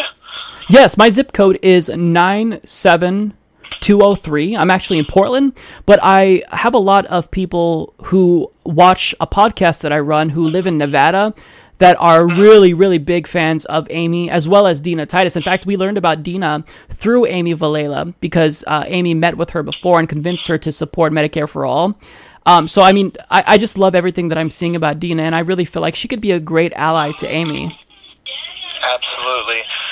We definitely understand that. We do thank you for taking time out to address the Congresswoman and give her your comments. And we'll definitely make sure this reaches the Congresswoman. Excellent. Thank you so much, and you have a great day. You too. Thank you so much. Keep it weird up in Portland. We absolutely will. Take care. Alrighty. Goodbye. Bye-bye. Yeah, so you don't have to say the exact thing that I'm saying, but I mean, if you just politely ask her to endorse Medicare for All, and I think endorse Amy, and I think thanking her for endorsing Medicare for All, that will go a long way. So, if we can get Dina Titus to endorse Amy, I know she's probably considering it, but if we can really push her in the right direction, I can't even imagine what this would do for Amy's campaign. I mean, we're talking about national headlines, and Amy, I mean, out of all the progressive campaigns that I see, running in 2018, she's one that just really gives me hope. So I just feel so emotionally invested in her campaign, and I know a lot of you do too, because that's what you're telling me. So look, let's give it a try. Please, please, please, politely ask her to endorse Amy Vilela, and let's see if that happens. Over the last year, I've been reporting on grassroots activism at town halls across the country with regard to Medicare for All. So I've been talking about how activists will show up to Democratic town halls and ask them to co-sponsor Medicare for All. And if they don't, then we'll call them and put pressure on them, and hopefully they will co-sponsor it. Now, after months of activism and putting pressure on politicians, HR 676, which is John Conyers' Medicare for All bill, now has 117 co-sponsors, and Medicare for All has more support than ever before. And this is the direct result of grassroots activists fighting for Medicare for All and putting pressure on politicians to support Medicare for All. Now, I do have some updates regarding the politicians that were covered. So, as you all know, I talked about Brad Sherman and his town hall that Lauren Steiner showed up to, and she asked Brad Sherman why he has not co-sponsored John Conyers' Medicare for All bill, HR 676. And this was his response. Right now, I've got the entire Republican caucus chanting, repeal and replace Obamacare. I am not anxious to be quoted and say and every point at me and say he wants to repeal and replace Obamacare. I want to build. I will have to check with some of my colleagues on this. I think the next step is a public option. That is the next step. And that's where we should have gone in 2008. Yeah, that answer wasn't encouraging. I didn't like it. I know that people in the town hall then that attended it didn't like that answer. And I know Lauren Steiner didn't like that answer. And a lot of my viewers didn't like it too, because we then put pressure on Brad Sherman to change his mind. Hello, Brad Sherman. My name is Mike Figueredo, and I noticed that on Bill H.R. 676, you are one of the few Democrats that has not co-sponsored this bill. Now, as you know, H.R. 676 would make single-payer healthcare a reality in America. So I'm wondering if the $21,000 that you took from health industry super PACs had any influence on your decision. Take a stand, have a spine, and co-sponsor H.R. 676. Thank you. So I called him. You guys called him. Grassroots activists have been putting pressure on him. And now I am happy to report that as of August 18th, Brad Sherman became the 117th co-sponsor of H.R. 676. You did this. If you called Brad Sherman, if you tweeted to Brad Sherman, if you sent him an email, if you showed up to a town hall with Brad Sherman, you have yourself to thank. And this proves that putting pressure on politicians does work. Now, does it always work? No, it doesn't, because I have another update for you regarding Denny Heck. Now, Denny Heck is someone who represents the 10th Congressional District of Washington State, and he was asked why he hasn't co-sponsored H.R. 676, and this was his pathetic, sorry excuse for a response. I've declined to become a co-sponsor of H.R. 676, and I do so because I frankly don't think it's fully formed. Let me tell you what I mean by that. Well, you shake your head, give me a chance. Okay? It's okay that we disagree. I'm okay on that. Needless to say, that answer didn't sit very well with his constituents, and I certainly didn't like his answer. So, same thing, like we did with Brad Sherman. We gave Denny Heck a call and let him know that he needs to get on board with Medicare for All. I've called Denny Heck. Thousands of people called Denny Heck. His constituents have called Denny Heck repeatedly about H.R. 676, and we want him to co-sponsor H.R. 676, and we've been calling him for months, and he is refusing to acknowledge that we even exist or care about this issue.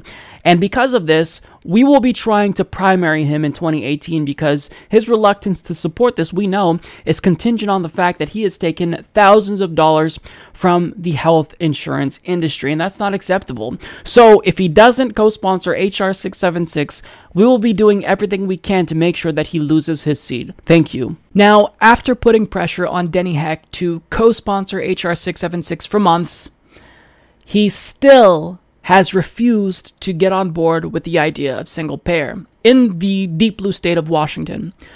So before I tell you what we're going to do next, I want to tell you about someone who did the same thing, named Ruben Kihuen.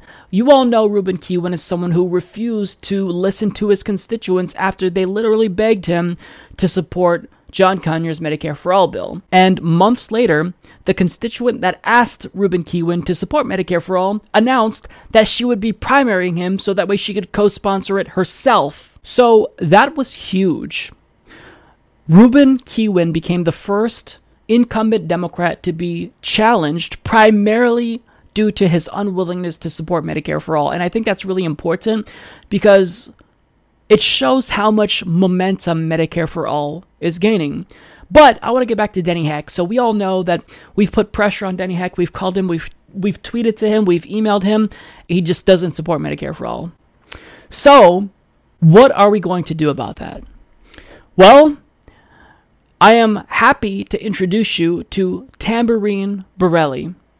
Tamborine Borelli is the primary challenger to none other than Denny Heck. My name is Tamborine Borelli, and I am a candidate for Washington's 10th Congressional District.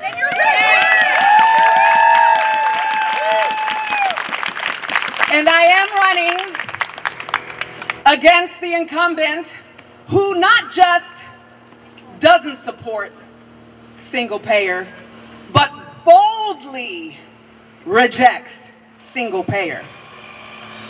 And if that was not bad enough, in his town halls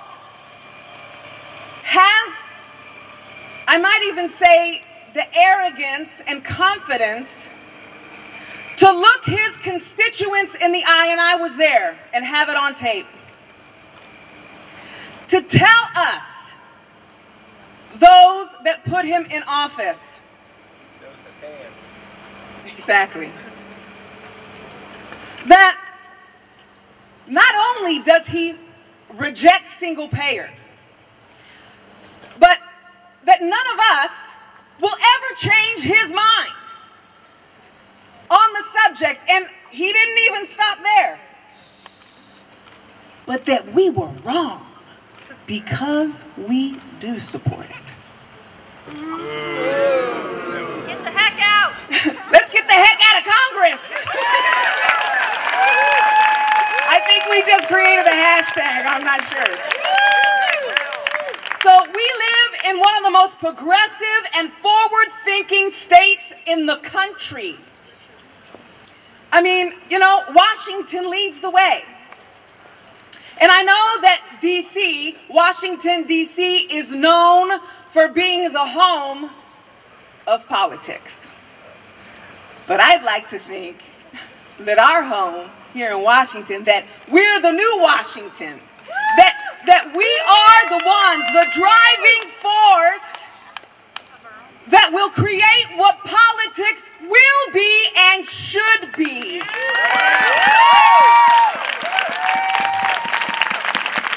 Not because we have deep pockets, but because it's driven by the people who are committed to making it so. The people that are sitting here on the steps and people like you. Is she not amazing?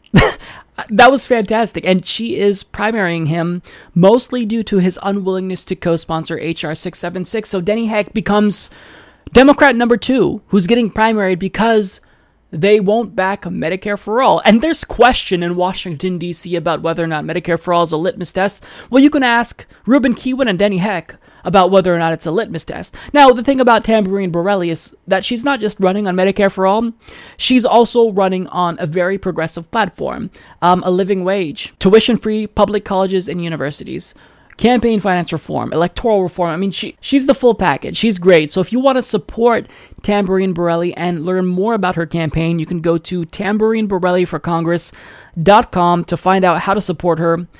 And I want to reiterate what I've said before. To all the corporate Democrats who think that they can reject their constituents' desire for them to co-sponsor HR 676 and get away with it, you can't. You absolutely can't. And if you think you still can, well, then you need to talk to your colleagues, Ruben Kihuen and Denny Heck, and they're going to tell you exactly what happens if you don't get on board with Medicare for All. Your job is jeopardized, and you might be primaried by someone who will. So, I'm really excited to welcome Tamborine Borelli to the already progressive list of 2018 candidates, and bring it on. Let's support her campaign and kick Denny Heck out of Congress.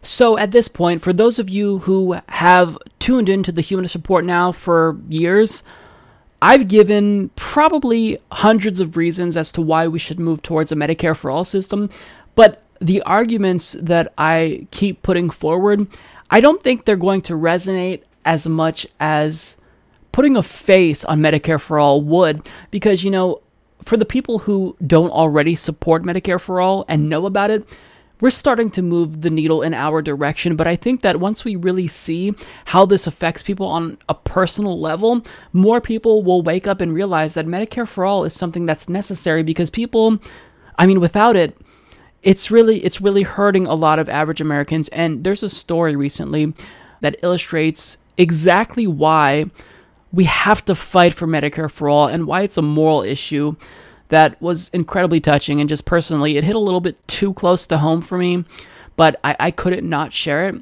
So here it is. I apologize. I splurged. I stopped at McDonald's and I got $1 hamburger and $1 soda. Oh! You don't go out very often on $30 a month.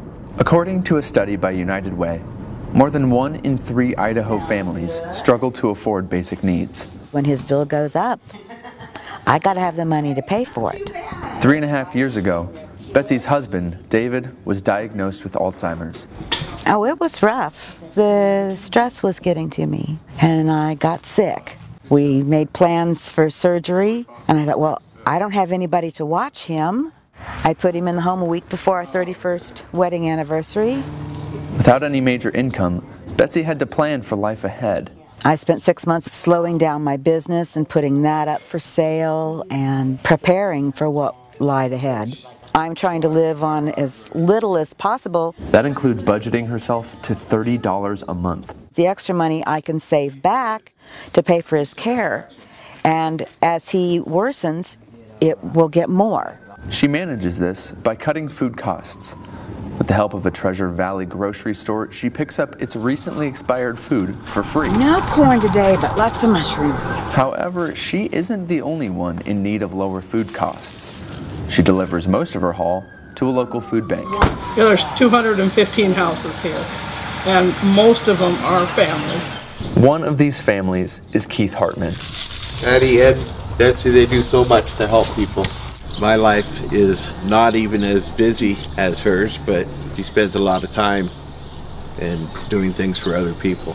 Despite her own situation, Keith said Betsy gives a lot in a subdivision that has very little. She strikes it off like it's casual, but the things that she does is over and beyond and very helpful. But between the food bank, visits with David, and caring for her family, Betsy lives unsure of what the future holds. How long do you plan for? I have to be prepared to cover his bills because nothing's going to stop me from taking care of the man I love. He's the light of my life, and I'll do anything I have to for him. Yeah, so she lives on $30 a month for what is presumably her grocery budget because she wants to make sure that she has enough money to care for her husband with Alzheimer's. This isn't a video of a third world country. This is happening in America. These are American citizens. For people to have to choose between eating and healthcare for a member of their family, it's a decision that we shouldn't have to make in the richest country in the world. And I just find it indefensible. And, a lot of her story really resonated with me because, as I stated, it hits close to home. I mean, what she did was she would go through dumpsters and work with, grocery stores to get expired food items and then not even take all of them for herself. She would donate them to the local food bank. I mean, what a commendable, good human being. I mean, that woman in that video, she's a hero. She's just a good person, and hearing her story really restores, my faith in the American people, because we're the same. We all have the same ambitions. And I don't know if she's a Trump supporter. I don't know if she's a Bernie supporter. But what I do know is that she deserves better. She deserves to not have to choose between healthcare for her husband and eating. And I feel as though that's the most non-controversial, benign comment I've ever made. Because we're Americans. We should be taking care of each other. We're all in this together. And we have to fight for what's right. And Medicare for All certainly is what's right. And, for me as a kid, growing up, when my dad became disabled and lost his job, if it weren't for food banks and people like this lady who would go through dumpsters and donate that food that she gets that expired to food banks, I wouldn't have eaten anything as a kid. But this is a struggle that Americans face. And yeah, I really feel for this woman. So if we ever had a reason to implement Medicare for All, it's these types of stories that really gives us that reason, that I think reinvigorates us in the fight for Medicare for All, because we can't just fight for ourselves. We have to fight for people like this woman because it's the right thing to do. So over the past year on the Humanist Report, I've been covering grassroots activism at town halls, to where people like Lauren Steiner, a huge Medicare for All progressive activist, will ask politicians whether or not they support single payer. And after watching a lot of different answers from corporate Democrats, I think I've seen a pattern emerge, and I think you all would probably agree with this. First of all, they always try to come up with an excuse as to why they won't support Medicare for All, and then they almost immediately pivot afterwards to defending the Affordable Care Act. Well, we can't focus on single payer because we've got to defend the Affordable Care Act from Republican attacks. And if they're kind enough, then they'll say, I think we should move towards a public option. So after seeing their responses, I think that it's safe to say that they don't support single payer. And I'm only talking about the people who obfuscate about their position on single payer, because when you talk to some neoliberals like Claire McCaskill and Dianne Feinstein, they just straight up say, no, I don't support single payer. So here's what I want to do. I want to take a look back at some of the corporate Democrats I've covered at town halls and show you their responses when asked about single payer. And after that video, we're going to juxtapose their answers with the answers of true progressives. And the difference is night and day. So first of all, these are the corporate Democrats and what they have to say when asked about single payer. Would you support a single payer plan if it came to a vote? I'm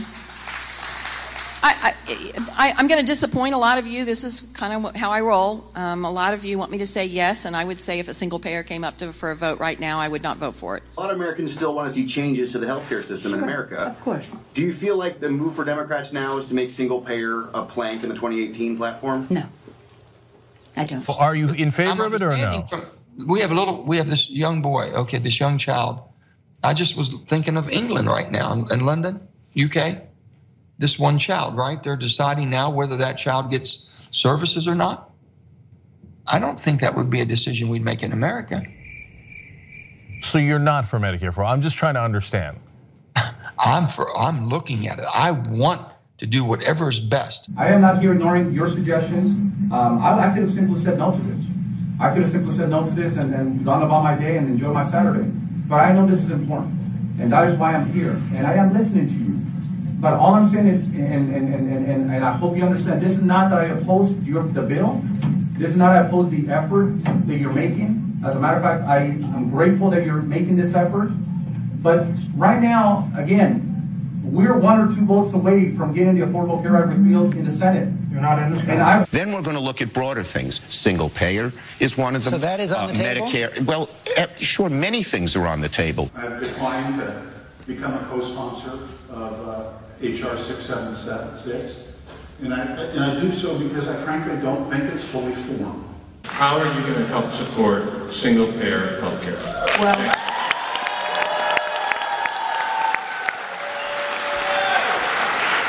if single-payer healthcare is going to mean complete takeover by the government of all healthcare, I'm not there. If single-payer healthcare. Yeah, so I mean, you haven't answered the question. Yeah, so let me answer it this way. And let me answer it this way. And let me answer this, because I appreciate that. And I know many people think that their Medicare for all is the answer. But, and it may be. Let me just answer this. It may be, but here's the fight. Here's the fight. What do we do with all of those people that have health care now under the Affordable Care Act?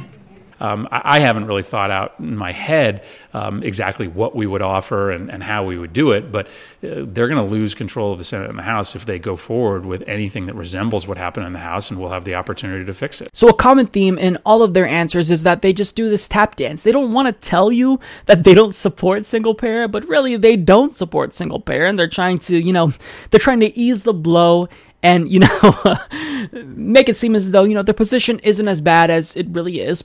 But look, here's the thing. And they want us to think, certainly, that they support single payer, but they at least want to tell us enough so that way they have plausible deniability. So when they inevitably vote against it, they can say, look, I never said unequivocally I support it, but I said, maybe I think about it. But look, here's what I'm going to do. I'm going to show you how progressives respond to single payer, at least the ones that I've interviewed on my channel, and certainly there's more. And this is going to be a much shorter clip because here is what they have to say about single payer. So there's a bill in Congress, HR 676. This would expand Medicare to everyone. Would you co-sponsor that if you were elected and support a single payer healthcare system? Yes, I probably would have sponsored it. Absolutely. Absolutely. Absolutely. Absolutely. Excellent. Yes, Excellent. Yes, my one word answer is either take your pick. Yes or absolutely. So I know, definitely it's Medicare for all. I don't think I'll be able to get there quick enough to co-sponsor. I mean, I'll ask if I can fax it over maybe. The difference is like night and day, because when you watch the neoliberal answers and then the progressive answers, it's pretty clear. You know exactly where they stand. They unequivocally support single payer. So most of them just straight up said absolutely. That was the first word that came out of their mouth. And it wasn't just absolutely. I mean, they were enthusiastic. And even some of their answers, I mean, Cori Bush said, I probably would have sponsored Medicare for All. We have Amy Vilela saying that she is so anxious to co-sponsor Medicare for All, she would like to fax in her signature. So, I mean, you know exactly where they stand. When you ask someone if they support Medicare for All, when you go to a town hall of a politician, that's the type of answer you should get.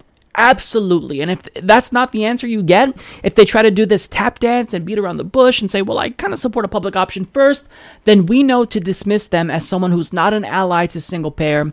So this is why I can't help but be thankful for organizations like Justice Democrats and Brand New Congress, who are introducing us to these types of candidates. And also, we have to be thankful for organizations like Our Revolution for putting pressure on incumbent Democrats to support Medicare for All. So here's the takeaway from this and why I'm showing you this. When I see the differences in responses between neoliberals and progressives, I really feel optimistic because these are people that are running for Congress. So when you look at how much enthusiasm for single payer we see, at the candidate level, not to mention the grassroots level, but at the candidate level of people who have declared their candidacy for 2020, the future looks really bright. And I really feel optimistic about Medicare for All. And I wanted to share that optimism with you all because I know that in this day and age, there's almost no good news. Let's face it. There's basically, we're bombarded with bad news story after bad news story. But these are the people that they're really the future. So if you watch this and you feel optimistic, then you should feel optimistic. A few weeks ago on the podcast, I talked about the upcoming Convergence Conference, where progressives like Jimmy Dore and Tim Black would be teaming up with the Draft Bernie organization to hand-deliver him a petition asking him to lead a new People's Party. Now, they would also be asking Bernie to attend a town hall with them and Cornel West, where they would basically make their pitch to Bernie Sanders as to why he should lead a new People's Party. Now, most of my viewers who saw that video were excited about the People's Convergence Conference, but probably one of the biggest questions I saw in the comment section was, well, why would Bernie Sanders have to lead a new People's Party? Why can't he just join the Greens and run that way?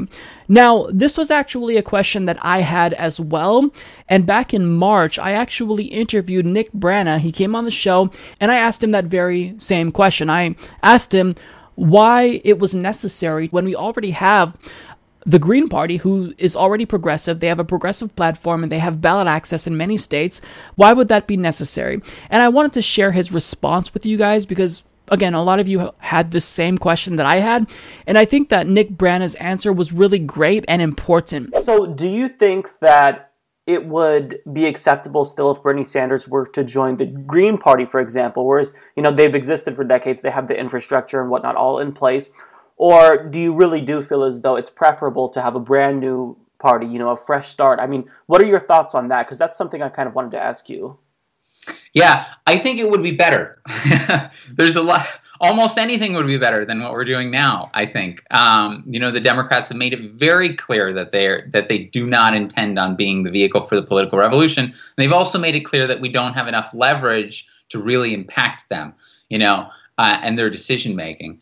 And so I do think that it would be better, but I think it would be second best to Bernie starting a new party. And the minute Bernie does anything, then that becomes, right now, as I'm sure you've seen and we all know, there's all kinds of parallel efforts out there. There's dozens of smaller parties who are getting started. Everybody's essentially trying to unite under a single banner, here and there across the country. The minute that Bernie started a party, that would be it. That would be the unifying banner that everyone would come together around. Because like I said, he already did it. And so I think that while joining the Green Party would be better, I do think that starting a new party would be the best because it would be the most invigorating for people. I've spent a lot of time talking to people and Berners about kind of what they want, you know? And you would think that the Green Party would be kind of like a perfect solution, you know? Okay, it's there, it has ballot access in like 19 states, you know?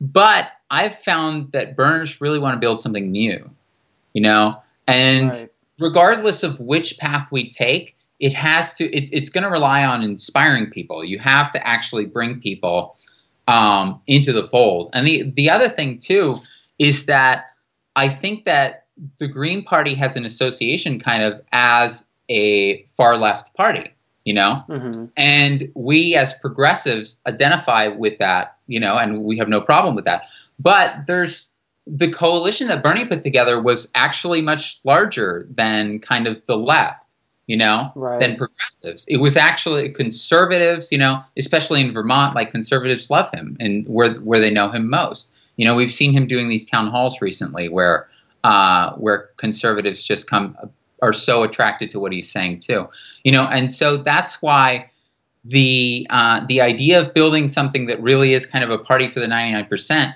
you know, that can't just be progressive. It has to be all working people, you know, and Bernie's, I think, the best suited and totally capable of doing that.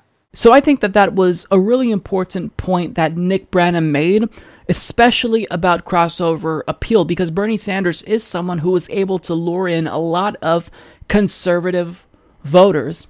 And that's something I didn't think about. And that's why I think it is important to start a new party and not have Bernie Sanders work within the Green Party, because if you identify with the Green Party, then that crossover appeal that Bernie Sanders once had would probably be lost, because there's a lot of conservative voters or moderate conservatives who like what Bernie Sanders has to say, but would just unequivocally reject him if he was associated with the Green Party, who, in their opinion, is a far-left party.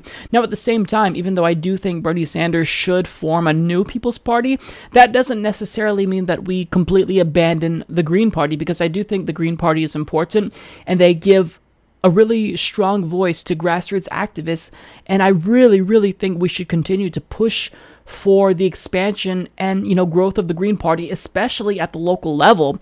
So I think we have to have a multifaceted approach. We've got to go with Draft Bernie, a building of the Green Party, Justice Democrats, brand new Congress. I really feel as though if we approach this strategically from different angles, that's going to be the best approach. We've got to have a kitchen sink approach, as I've called it in the past, because we don't necessarily know what strategy will be conducive to getting the policies we want. So we've got to try everything, because we've got nothing to lose in trying all of these strategies. And I think, you know, I would encourage you to watch the full interview I did with Nick, because he also talks about how a lot of people are seeing, you know, these organizations like Draft Bernie and the Green Party and Justice Democrats as diametrically opposing organizations, when really that's not really true. They're all working towards the same goal. They just have different ideas as to how we should implement the policies we want strategically and how we should fight for these policies. I just wanted to provide you all with that point of clarification, because I think that Nick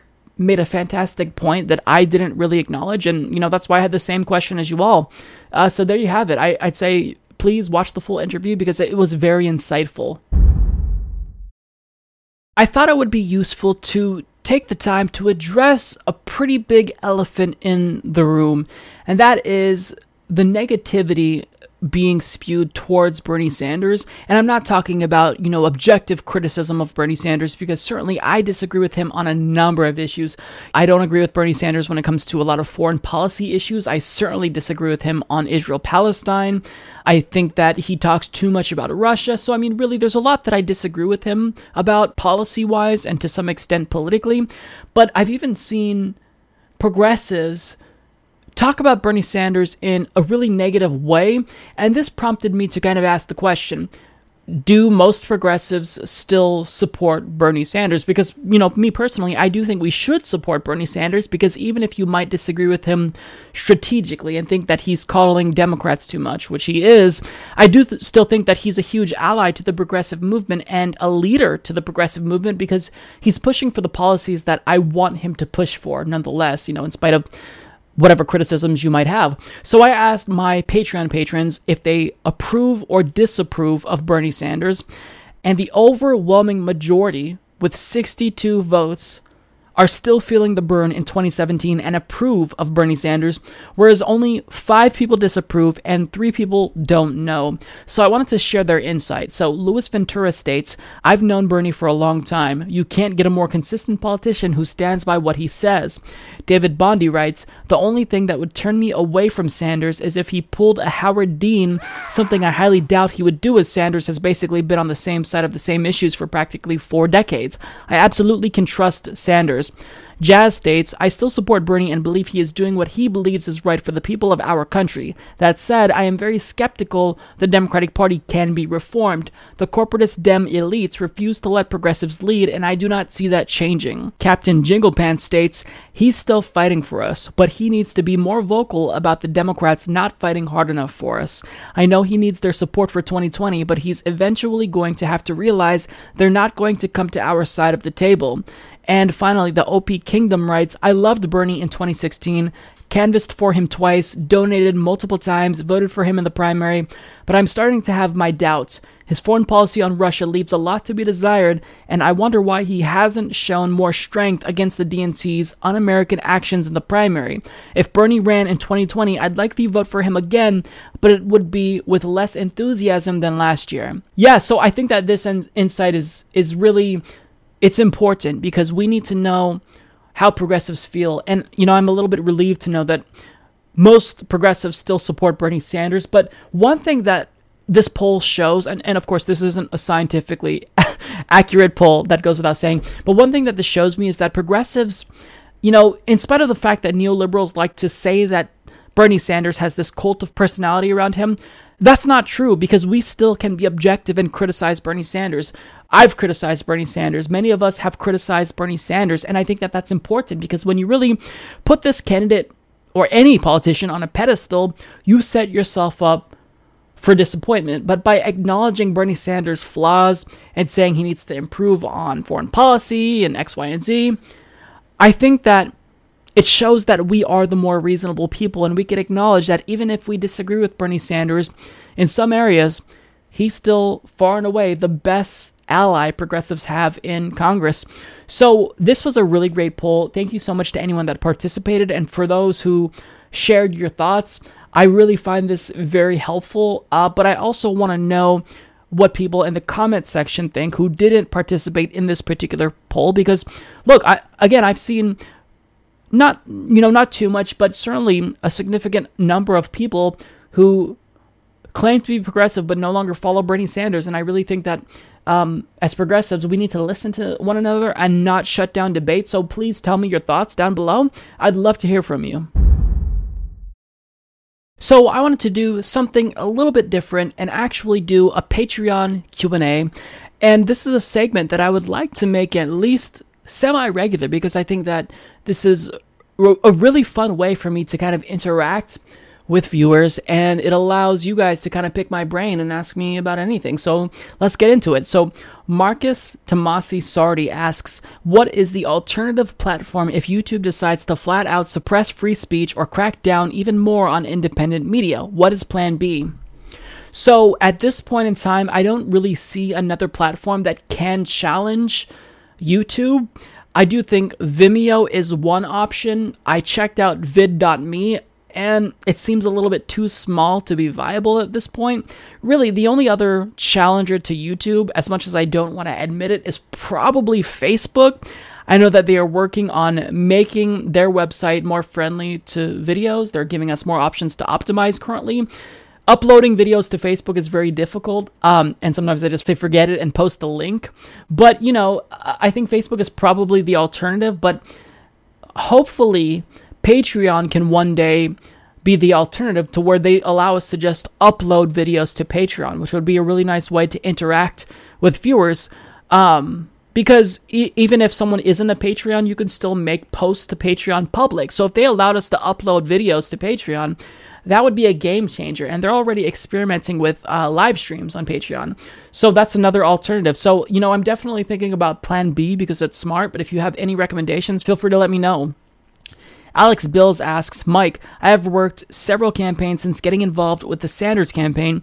We are now about 14 months since the 2016 presidential Democratic nomination cycle, and still, in my opinion, there is no organized system to bind together all the disparate progressive groups in the country. We need congressional district-sized directors, assistant directors, canvassers, fund bankers, fundraisers, etc., where everyone is tied into a structure with contact information, all with one goal, to get progressives elected to state and federal posts. Yeah, this is something that isn't necessarily my area of expertise, but I think that organizations like Justice Democrats and Brand New Congress certainly are helping with that effort. When I spoke with Sam Ronan, he was designing an app that kind of allowed you to, or gave you information about how you can run for Congress in your area. I think maybe that's one way, but I do see what you're saying about the need for some type of national database that will help progressives get elected. And that is something that would be great with the specific goal in mind. And, the fact that you're telling me this as someone who is a grassroots campaign coordinator to, various degrees, I think that's important. So, I think that we do need something like that. Hopefully, someone will step up and really fill the void. Brian Gonzalez asks, Mike, what's your favorite genre of music? I know it's not related at all to politics or policy, but I'm a big music junkie, and I was curious about your music taste. So, I would say that my favorite genre of music is probably going to be, it's a tie. So, it's between R&B and hip-hop and EDM, specifically house and, to a lesser extent, dubstep. And I've talked about this before on a different Q&A, and a lot of people didn't like my taste in music, but, you can't really choose what type of music you like. It just chooses you. And I really grew up listening to R&B and hip-hop, and rap, and I really like it.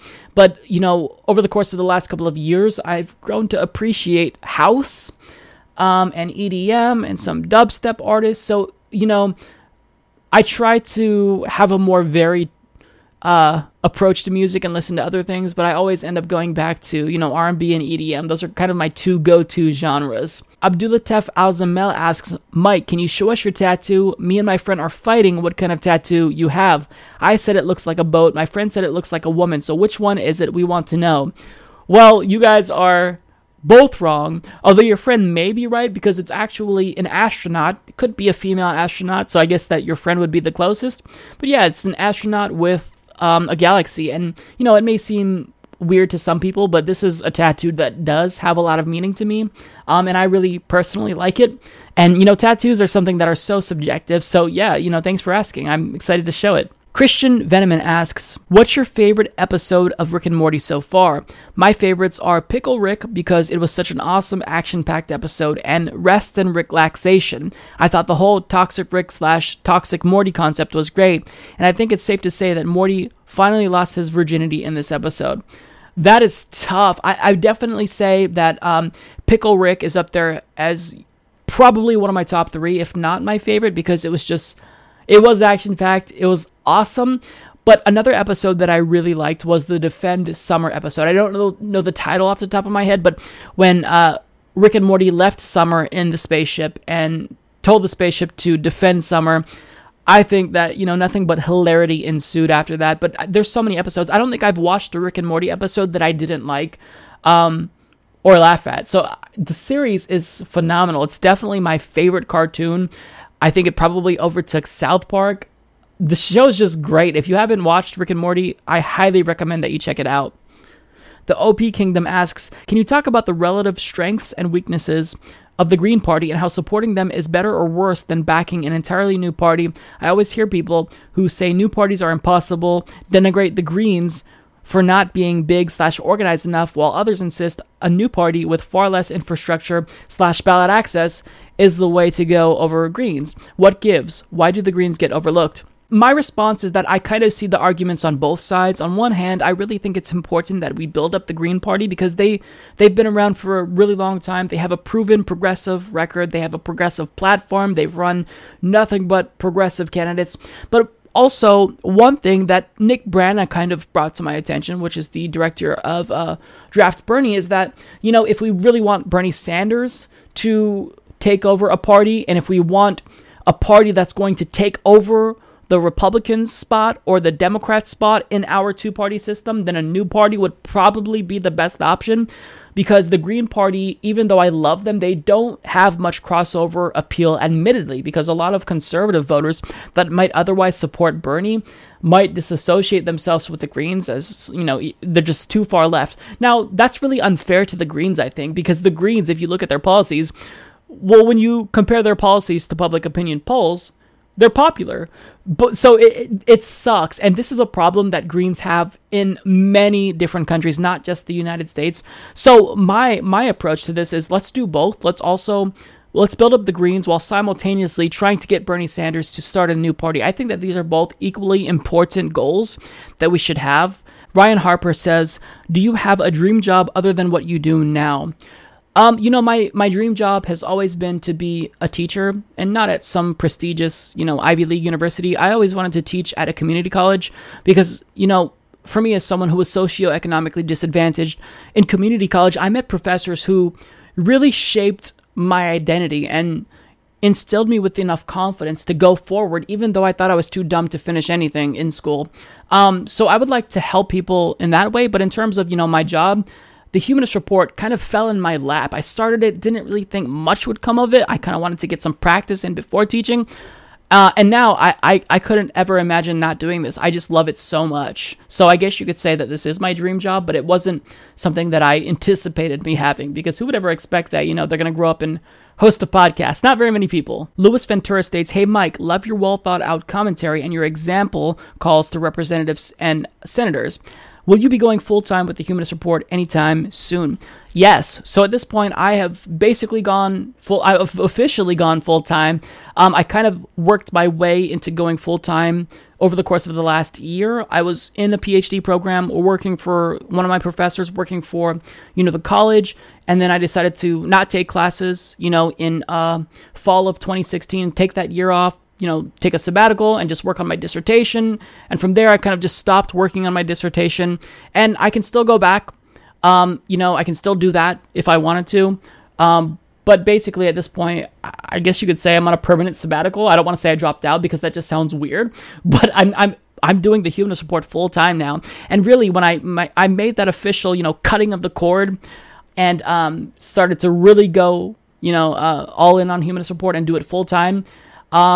A couple months later, the YouTube adpocalypse happened, and I thought, holy crap, what did I do? But, with Patreon, it's possible. Yeah, I can pay the bills. That's all I care about. I don't care about making, a ton of money. I just want to pay my bills. And at this point, I can do that doing the Humanist Report full time. So, I'm full time now. Sherry asks, TYT has not done much coverage of Draft Bernie. Aggressive Progressives is an exception. I've also seen a TYT Politics interview with Nick Brana by Jordan Sheridan, and I've heard Cenk disagree with the movement indirectly with comments like, don't tell them to run you out of the party.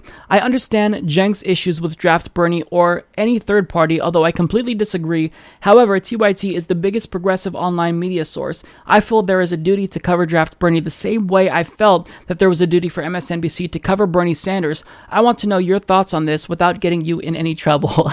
Well, I can't get in trouble for TYT. If anyone would get in trouble by TYT, it would definitely be Kyle, because he's had some pretty vocal disagreements with them in the past. But I would love to see TYT cover Draft Bernie more. What I would really like to see from TYT is I'd like to see them cover more grassroots activism, at town halls across the country, more grassroots oriented campaigns. And I think that Cenk knows that this is really what a lot of progressives want, which is why he's trying to expand their team of investigative reporters. But here's what I'll tell you, because TYT is never going to be able to fully satisfy all of your policy interests and, everything you want to hear them talk about. And I'm not going to be able to do that. So I would recommend that you fill the gap that you think is missing. So the reason why I decided to start a podcast, you all know, is because I wanted to get some public speaking skills, before I started teaching college courses, but also because I really felt like there was something missing in independent media. I loved Kyle Kulinski. I loved David Pakman, the Young Turks. I watched them for years. But what I felt was like I had something unique to offer, and I wanted to talk about other stories that weren't being addressed. So there's a lot of topics out there, and if you think that independent media outlets aren't covering them as much as you think they should be, you can step up and be a member of independent media. It just takes a webcam and internet. That's all it takes. And I think the more voices in independent media we have, the better, because we don't want to just, have a couple of big, independent media channels. Like we've got TOIT, The Humanist Report, Tim Black, Kyle Kulinski, David Pakman, and that's great. But we want more voices. I think we all can agree that more voices are really, really important, because we don't just want ourselves to be the faces of the progressive movement, because the progressive movement is incredibly diverse, both descriptively and ideologically. So I think that the more people that tune in, the better off we'll all be. And I would certainly love to see a lot more women get into independent media, because we just have it's dominated right now by a lot of dudes. Not that that's necessarily a bad thing, but I just love to hear from their perspective of women, because the Democratic Party establishment likes to pretend like they don't exist, that there's no progressive women, but that couldn't be further from the truth. Claudette Cohen writes, "Hiya, Mike. THR is my go-to for political commentary because I find your counter-arguments well-researched, articulate, and substantial." Oh, thank you so much. "Along with being entertaining and often quite funny. Other folks tend to fall back too much on rant or mockery or opinion or just another joke for my taste and overlook the reasoning and provision of evidence that do more to clinch an argument. I was wondering if it comes naturally to you to debate so well, or if perhaps you were schooled. You'd have gotten easy A's in my academic argument class. So tell us, where'd you get the knack for political debate?" Well, first and foremost, thank you so much for, the ego boost. That's always nice after reading, quite a bit of hate comments every once in a while. So I really appreciate the kind words. I honestly don't know that I would be good in a debate, because I've never debated someone really in any official way before. I mean, I've had political arguments with my brother on numerous occasions, and they've gotten pretty heated because he's as opinionated as I am, but just he's very conservative in the opposite side of the spectrum. But, I don't know that I'm as quick on my toes as other people would be. So I honestly couldn't tell you that I would be the best person for a debate.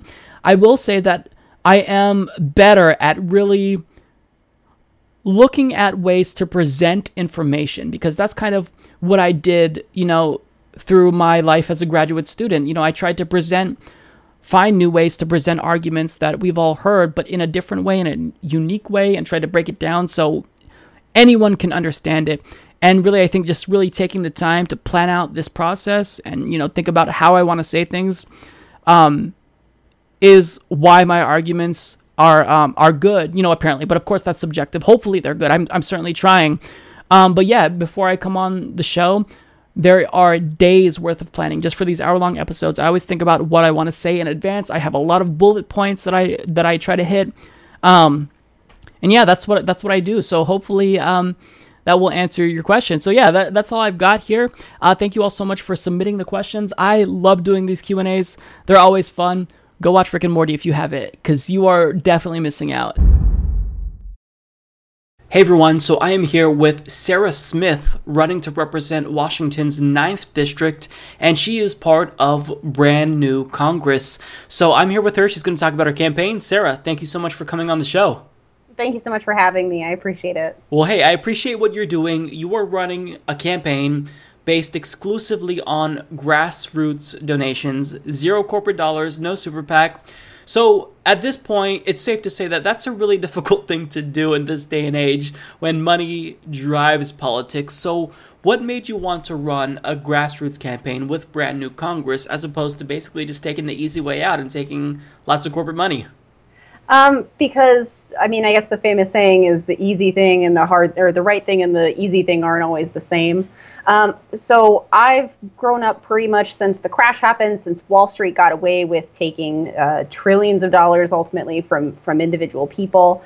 I've grown up in a generation that's suspicious of money in politics anyway. But now that I've gotten older and we've seen it come out more and more and more, and we've seen the effects that major contributions that super PACs can have on candidates' votes and on incumbents' votes, I just don't, that's messy for me. I don't want to represent businesses, I want to represent people. So why would I take money from businesses if I want to represent people? Right, and now I think with all the skepticism in politics about how politics, they'll say one thing and then they get elected and they do something entirely different. we now know that that's almost always the direct result of money. So it makes sense that if you are wanting to represent the people, you only take money from the people. So I think that's great. Now, one thing that I always ask to people running for Congress is there is a bill in Congress, Representative John Conyers, HR 676. So if you're elected, would you co-sponsor that? Absolutely. So I've told the story about my dad a lot. My dad is an older gentleman. He's part of the greatest generation. He survived the Nazi V2 bombings that leveled London. He worked 4 jobs. He put himself through college. He came from nothing. And I learned more about his story very recently. My dad's story is long and storied itself. But so he worked 4 jobs. He left England. He came here with almost nothing. And he started to try and build this life for us. And he did. And he seized it.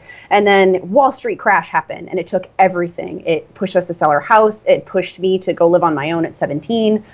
It was a really hard time, but he survived it. He made it through. He pulled through, and now my family is fine and happy. He survived all of that, and he was hospitalized and almost died after all of that because he stepped on a stinging nettle when he was gardening. And it was actually Medicare that saved my dad's life. It was my dad had access to Medicare. He was able to go to the hospital. My parents walked out with no medical debt. And medical bankruptcy is the #1 reason for bankruptcy in this country. So my family was terrified that we were going to be staring down the brink of this. But then Medicare kicked in and we walked out. My parents were able to push through it. And it just seems crazy to me that we have a system right now that thinks people choose to get sick, that people have any kind of agency in that. So absolutely, I would support HR 676 Medicare for All. And not 13 years after it was introduced, I would support it from day one. That's a great distinction to make. So here's what I want to ask you, though, to kind of follow up with that. So what would you say to other Democrats who respond by saying, well, I can't co-sponsor HR 676 right now because the Affordable Care Act is constantly under attack. I have to take all the energy I have and dedicate it to protecting the ACA. So what would you say to that? I'd say that they're trying to turn it into this arbitrary distinction that's one or the other. But it's not about one or the other. You can have both. You can co-sign HR 676 while still trying to prop up Obamacare or the Affordable Care Act. You don't have to choose between the two. In fact, the Affordable Care Act right now still has a lot that needs to be sorted out. It still has a lot of its own problems.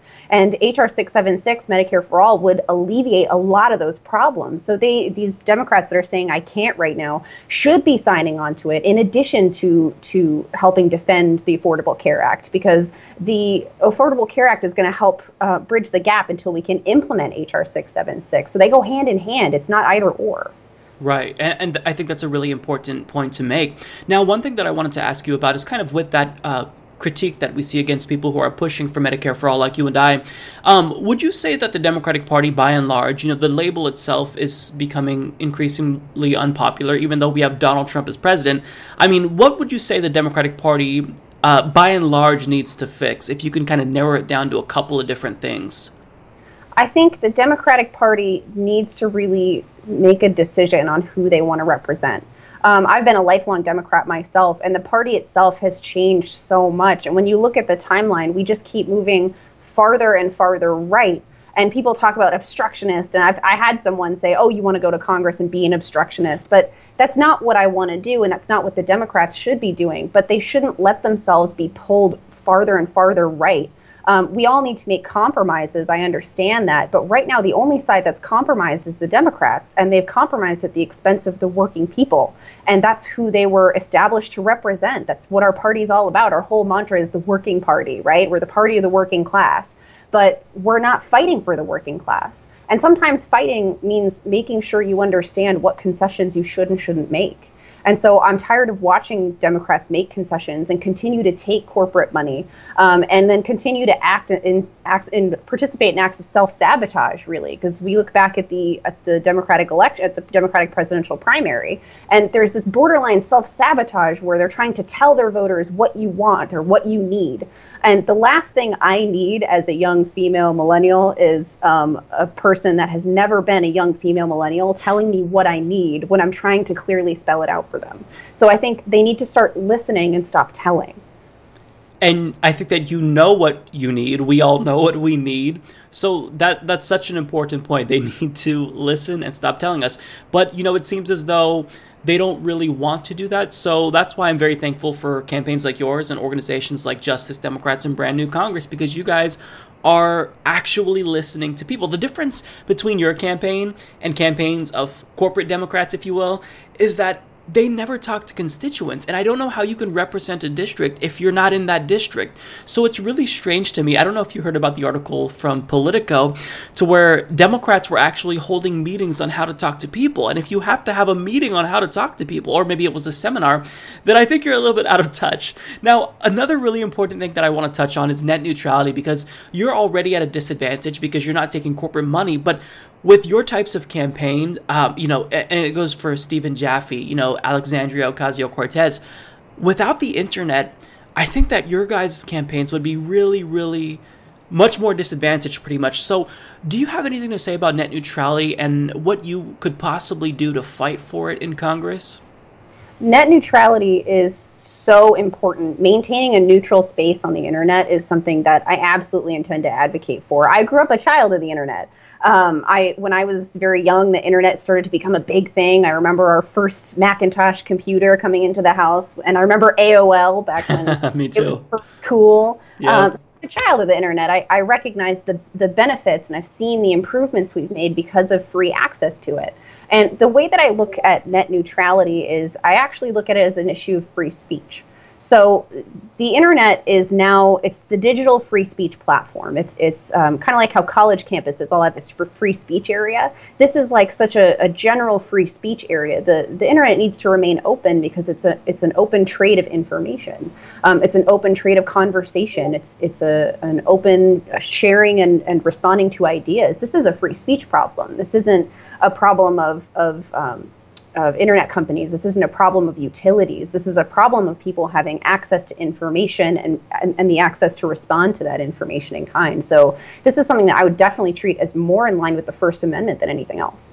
I agree with that 100%. Now, would you say, let's say hypothetically speaking, that net neutrality does go the way of the dodo? How would you think that would impact your campaign? Let's say you were running your campaign where we don't have net neutrality. Do you think that would hurt your campaign? I definitely think it has the potential to impact any campaign because essentially cable companies can decide, oh, this person is someone I want this person to vote for. So their page is free. But if you want to access the grassroots campaigns, if you want to access these other candidates, you have to pay extra. So then people are paying more money just to be able to know who is even running in their area. But they know that this person's running for free. So it's kind of like they get to tell you who you should vote for without telling you who you should vote for. And it all circles back to free speech. They shouldn't be allowed to tell me what I can and can't say and what I can and can't read. It's akin to seeing somebody go into the library and pull out all the encyclopedias and say, you can't have this aggregate of information. You can only buy them one at a time. And it's something very similar in that vein to me. So I think campaigns like this one, campaigns like Alexandria's, like Paula Jean's, I think all of our campaigns would face the potential that we could suffer, and we'd struggle more under this chokehold that the two-party system already has. Because right now we have this dichotomy of two parties, and lack of net neutrality is just going to exacerbate that problem. Sure, absolutely. Yeah, I could totally see that. Now, one thing that I wanted to ask you about is, even though you're running as a Democrat, it seems as though the ideas that you're espousing aren't necessarily in line with the aggregate party. So my question is, what would you do if you were elected to kind of help break up that two-party duopoly, or at least move towards opening up our democracy? I mean, would you support something like ranked choice voting or proportional representation, even if that might put up a barrier to you getting reelected if you were to win? So the big thing is, especially in my mind, is it's not about me. Right? It's not about my being reelected. It's about what's best for our country and what's going to help other people have the opportunity. So I've got this unique chance to step up and challenge an incumbent and run this campaign. I want to make sure that if the times change and the representation wants to change and people want someone new, that they have that ability to challenge me and take over that seat. I am very much in favor of ranked choice voting. I think this chokehold that we've got has become this snowball effect. We've got this two-party chokehold. We've got money in politics. We've got special interest lobbyists. We have things like, pharmaceutical companies spending so much more money on lobbying than they are on actually researching. And it's just become this packed house of cards that has to come down at some point in time. And I think ranked choice voting would do a lot for people. I think it would let people reach across party lines more easily.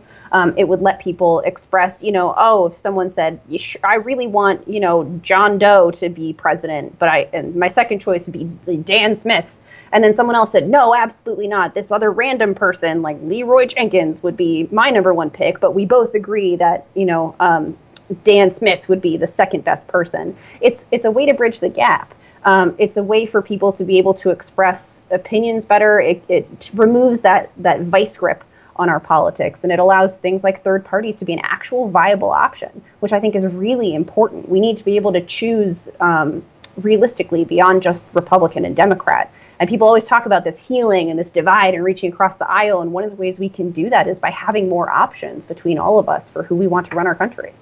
Yep, that's exactly it. So what you're saying all sounds really great, but I know that if we were to compare you to your opponent, probably the Washington State Democratic Party and the national DNC would say, well, we're going to have to support the incumbent. So why are you better than your incumbent? What are some policies that your opponent is supporting that you think he shouldn't be supporting? So I've answered this question a lot. If you think that the Democratic Party hasn't done anything wrong and you think that losing 1,000 seats nationwide since 2008 is fine and they shouldn't change anything about what they're doing or what they stand for, then by all means, Adam Smith is your guy. He is as establishment as they come. He's categorized as a rank and file Democrat, and he spent 21 years being a moderate Democrat, a self-described moderate. He's in the New Democrats coalition with Debbie Wasserman Schultz. He voted in favor of the Iraq War. He voted for the Patriot Act. He voted to reinstate the Patriot Act. But then he recanted that vote because he misunderstood the same bill that was introduced to him a second time, I guess. But of course, so, yeah, you know how it goes. So much going on. But if you are happy with the establishment, then by all means, vote for him. But if you want a representative that's going to actually fight for things like Medicare for All, like HR 676. If you want a representative that recognizes that we have bigger problems than inflating the military budget, we need to invest in infrastructure. If you want a representative that recognizes that free college is the way that we're going to help curb this looming student debt crisis, that recognizes that the student debt crisis is an impending disaster for the economy, then vote for me. Because it's not going to take me 13 years to suddenly turn around a week ago and claim that I'm a progressive. It's not going to take me 21 years to step up to the plate and fight for students. It's not going to take me 21 years. It's going to take me one day to step in there and let it be known exactly what I stand for. I plan to fight for people. I plan to fight for actual working people, and not tacitly, not passively co-signing things, not trying to ride other progressive party members' coattails, but because it's what I believe in. But because fighting is in my blood, it's what I do. Fighting for the little guy, being present, being somebody that actually recognizes what people need, not corporations, not an overinflated DoD budget, but what actual people need in order to survive and be successful. And not just survive, but thrive, right? That's what our goal is. That's the American dream. And that's what I want to do from day one, not 21 years later. So you seem very ambitious. So let's say you get elected. Even though it's going to be really difficult to get much done, especially because you're a lot more progressive, and hopefully we can get a lot of progressives elected in 2018. But if you are elected, what would you say would be probably the top 3 or top couple of issues that you would probably prioritize?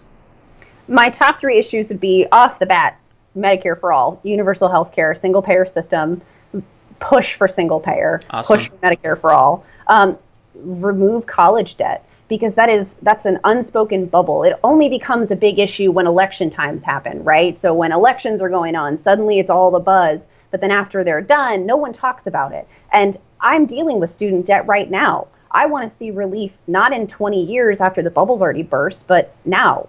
So that's my second thing that I'd fight for. And the third thing that I'd fight for is I fight for investment in green energy.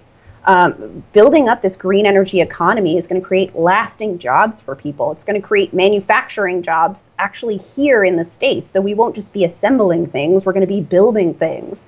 It's going to be able to bridge this gap that we're experiencing already, this people working 2 to 3 jobs just to make ends meet, because we can provide them with good paying jobs. And you couple that with not having to worry about medical expenses, and finally being able to be free from college debt. That's going to be a huge boon to the economy. So if I had to pick 3 things, those are the 3 things that I would chase with fire and fervor.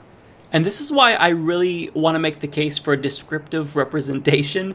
And descriptive representation, for those of you who don't know, just means getting people in Congress that look like American citizens. So, for example, we have, I don't know how many millennials we have elected. Do we have any at this point? I think there's one, and I think she's 35. She might be 32, but I'm pretty sure she's a Republican out of, I want to say Missouri, but I could be of course right now. Because you're saying things, you're a millennial, I am as well, and I'm also burdened by student debt, and it really does. I can see how it harms the economy firsthand. I mean, how do you buy a house or a car? How do you pay rent when you have student debt that's so crippling? So, I mean, if you get more millennials in Congress, then that's really going to make a difference in terms of other millennials. So if you're a millennial in the 9th District of Washington, don't just get out and vote for Sarah, sign up. So on that note, what can people do to support you? Because of course, sending money is always one thing. So if you could let us know where we can do that, but also what else we can do to really try to help you be successful. So donations are a huge thing right now for me, especially because, like you said, grassroots is very hard. It really is the hard way, but I have to say that every donation that comes in, I know how important those dollars are to people because they're important to me. I just left work a couple of hours ago, so I know how hard people work for their money because I work hard for mine. And so those donations that come in are so much more meaningful to me than just taking blind dollars from corporations. And if you go to votesarahsmith.com/donate, that's where you can donate directly to my campaign. I'm also looking for canvassing team leads. So we're already out in the field, we're already giving out literature, we're already knocking on doors, which is very exciting because we're getting started very early. That's great. And if I can get more people to donate, votesarahsmith.com, there's a sign up button and you can click on that and then you can let me know if you want to volunteer. I have some canvassing events coming up. My next one is on September 2nd in Bellevue. There's a progressive women's potluck that I'm putting on at the house of one of my amazing volunteers. So you can RSVP on votesarahsmith.com for that too. But those are probably going to be the biggest areas that I need help. I need some canvassing team leads and I always need donations. Right. And I want to say the same thing that I say for other interviews as well. I know that we sound like broken records on here, but this is really, if you don't want corporate money in campaigns, then you've got to pitch in. And even $1, it sounds like it's not very much, but if a lot of people each send $1, then that can really go a long way. Now, one thing that I think is really important, Sarah, is I wanted to ask you about your state and the primary. Do you live in an open or closed primary state?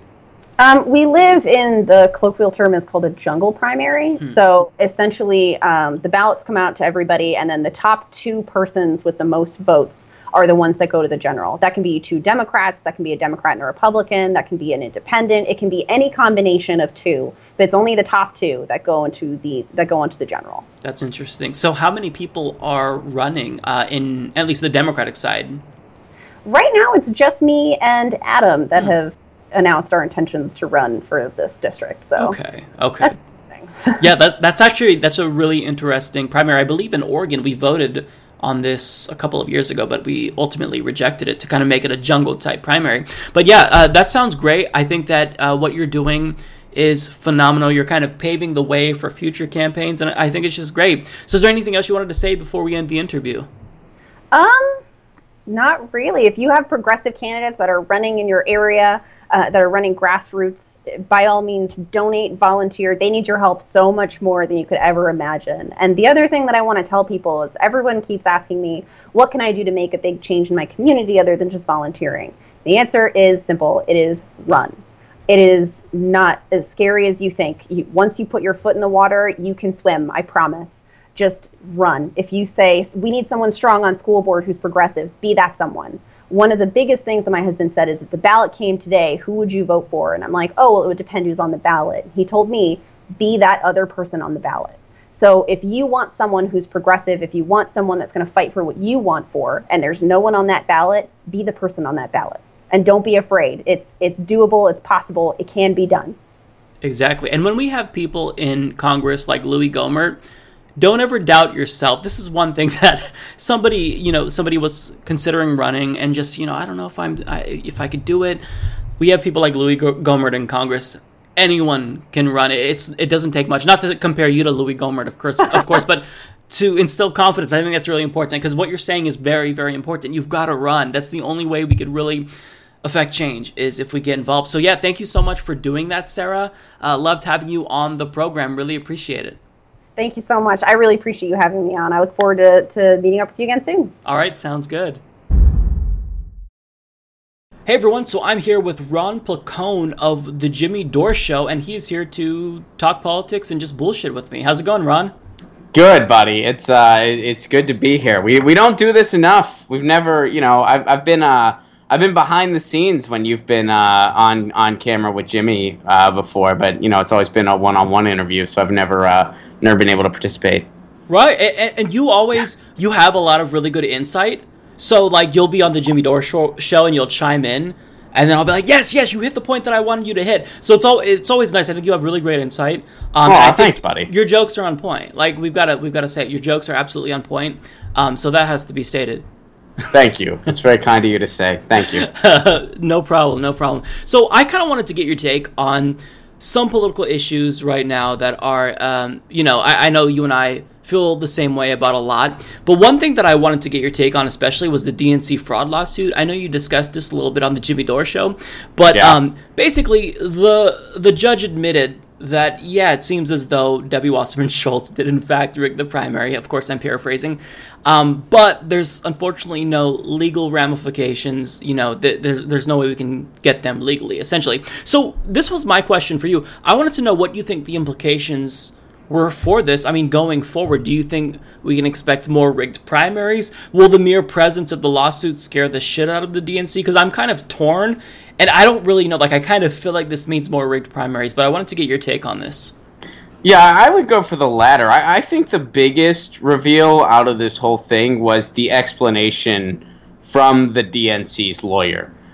Which, I don't have it right in front of me now, but I'm sure, most people have read it and stuff. They basically said, we don't have to do a fair and open primary, and, that's not what, even though it's in our, it's in our charter, but, we don't have to do that. And, that whole statement from that guy was just completely fearless in a bad way. And I made the comment on the Jimmy Dore show. I was like, I feel like when he was reading that statement, Tom Perez and Debbie Wasserman Schultz should have just been standing there behind him going like this to the American public, because that's what it was. And that was the biggest reveal in all this. And that's why I think that, despite the outcome as of right now, that lawsuit was a success. It really shined a light on the fact that they do not feel the obligation to conduct a fair and open primary.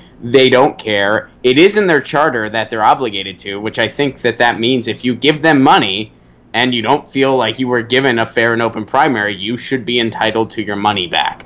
That's how that works in a similar situation, whereas, if somebody says they're collecting donations for a person that's sick with cancer and that person's not sick with cancer and that person pockets the money, they just broke a law. That's not okay for them to do that.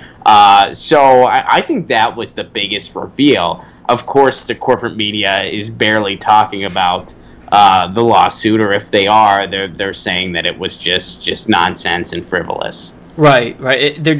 It's not getting the amount of attention that it needs, especially after they made that comment, like the whole smoke-filled cigar or smoke-filled room with cigars or something. Like if they said if we wanted to, we could just go into a smoke-filled room with cigars and hand select the candidate. That's not something you want to say if you're trying to get more political contributions. And I know that when Jimmy talked about this, he said, subsequently afterwards, it seems as though they're having the worst fundraising months since 2003.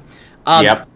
And I can't help but think, maybe that has something to do with it. Besides all the other problems, like they don't have a message and whatnot.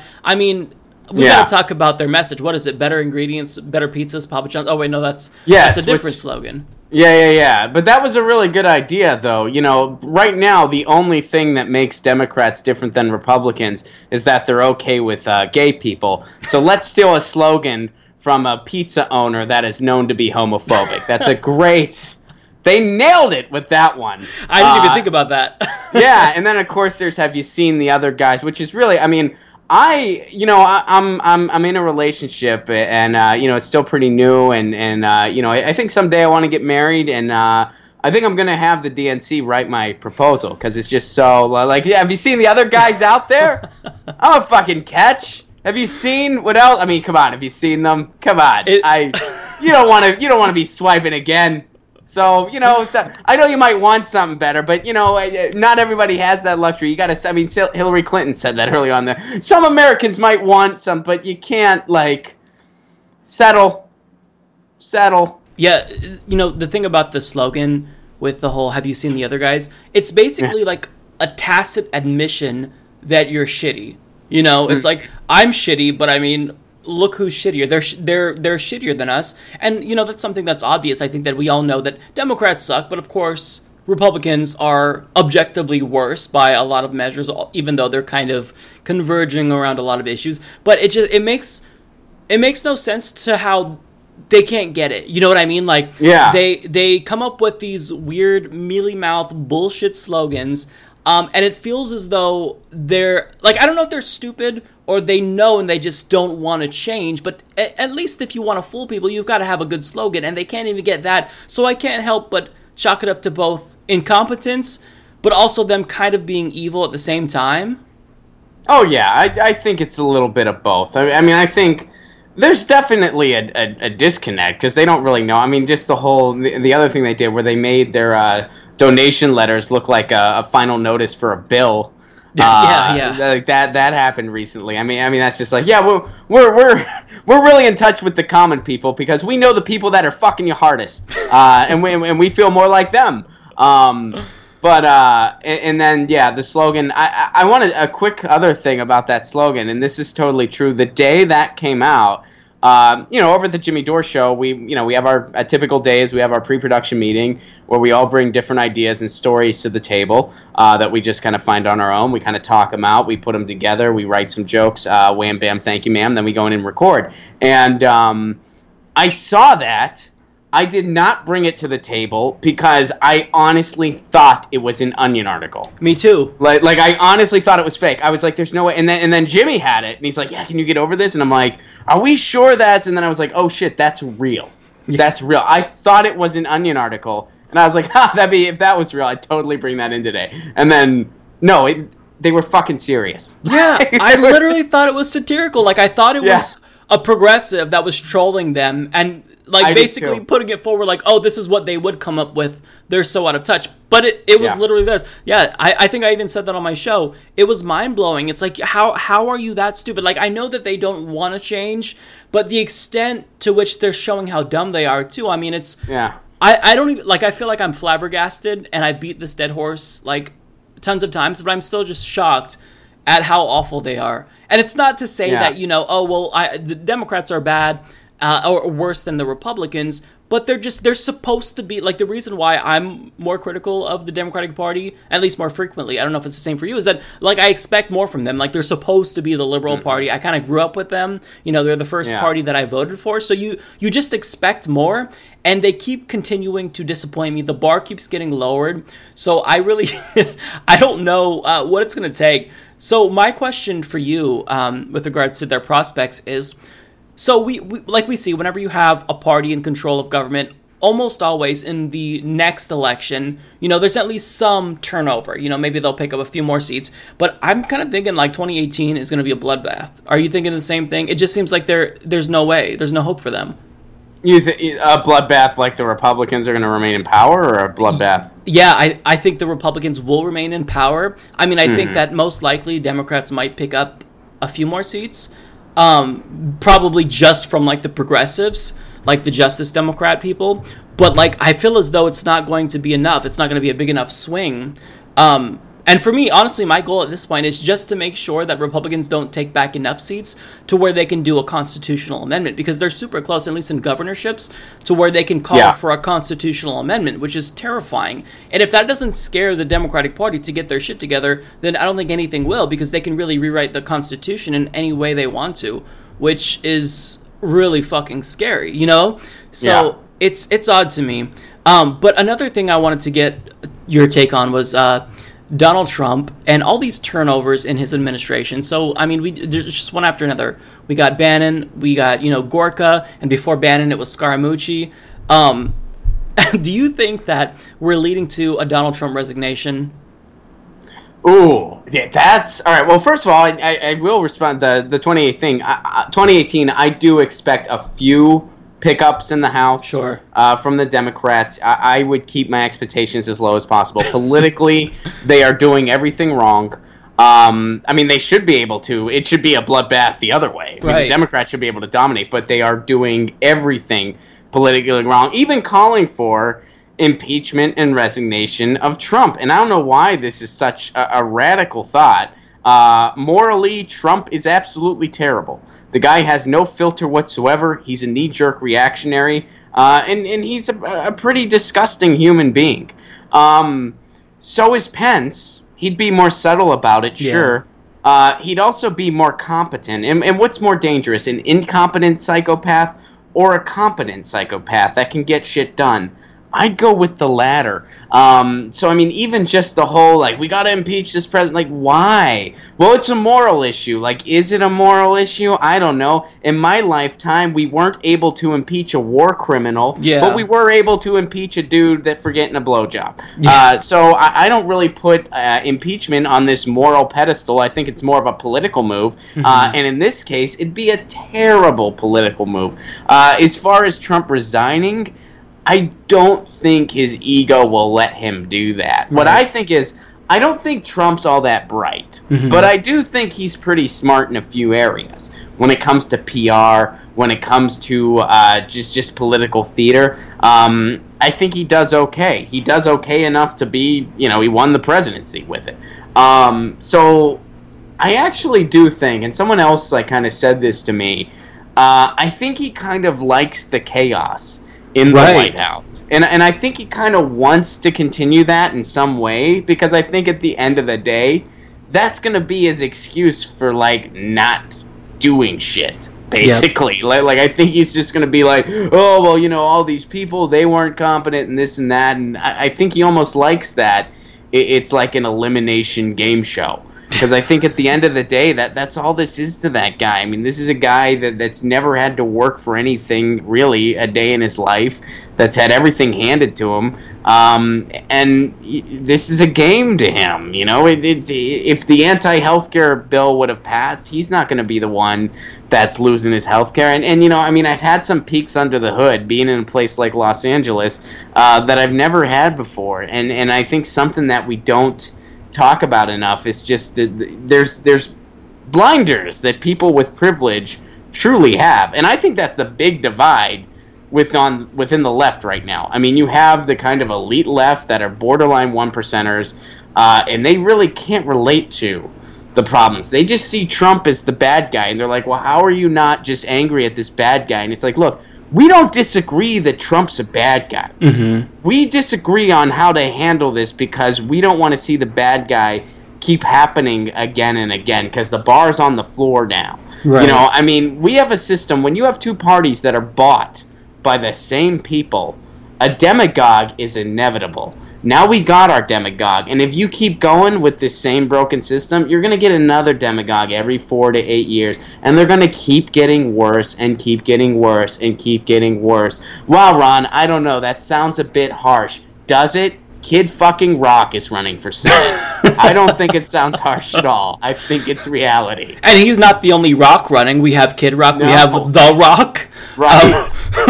I don't know what other Rocks. Rocky and Bullwinkle. Anything is possible with this state of with this state of politics, right?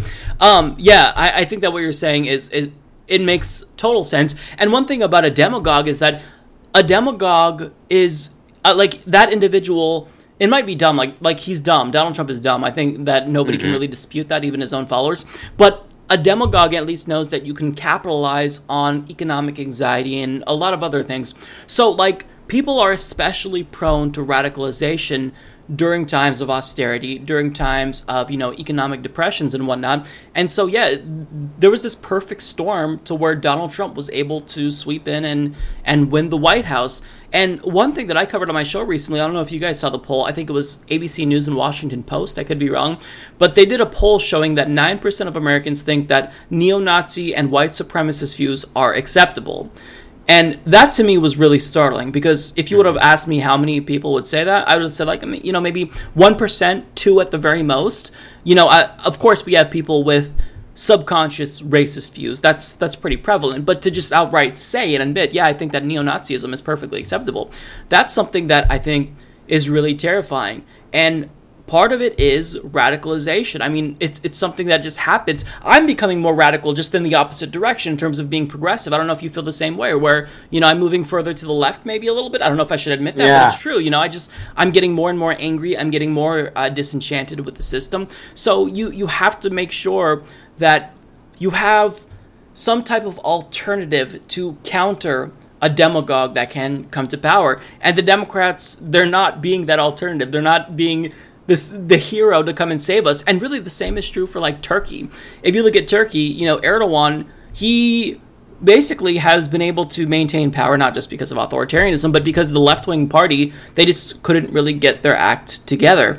And so you're kind of seeing the same thing here. But of course that's an oversimplification. But it pisses me off that when we talk about how bad Democrats are, there's this, I don't know if you feel this way too, but there's this underlying implication that we implicitly support Donald Trump in there. Like, you're not allowed to critique the Democrats without the neoliberals saying, oh, well, you must be supporting Donald Trump.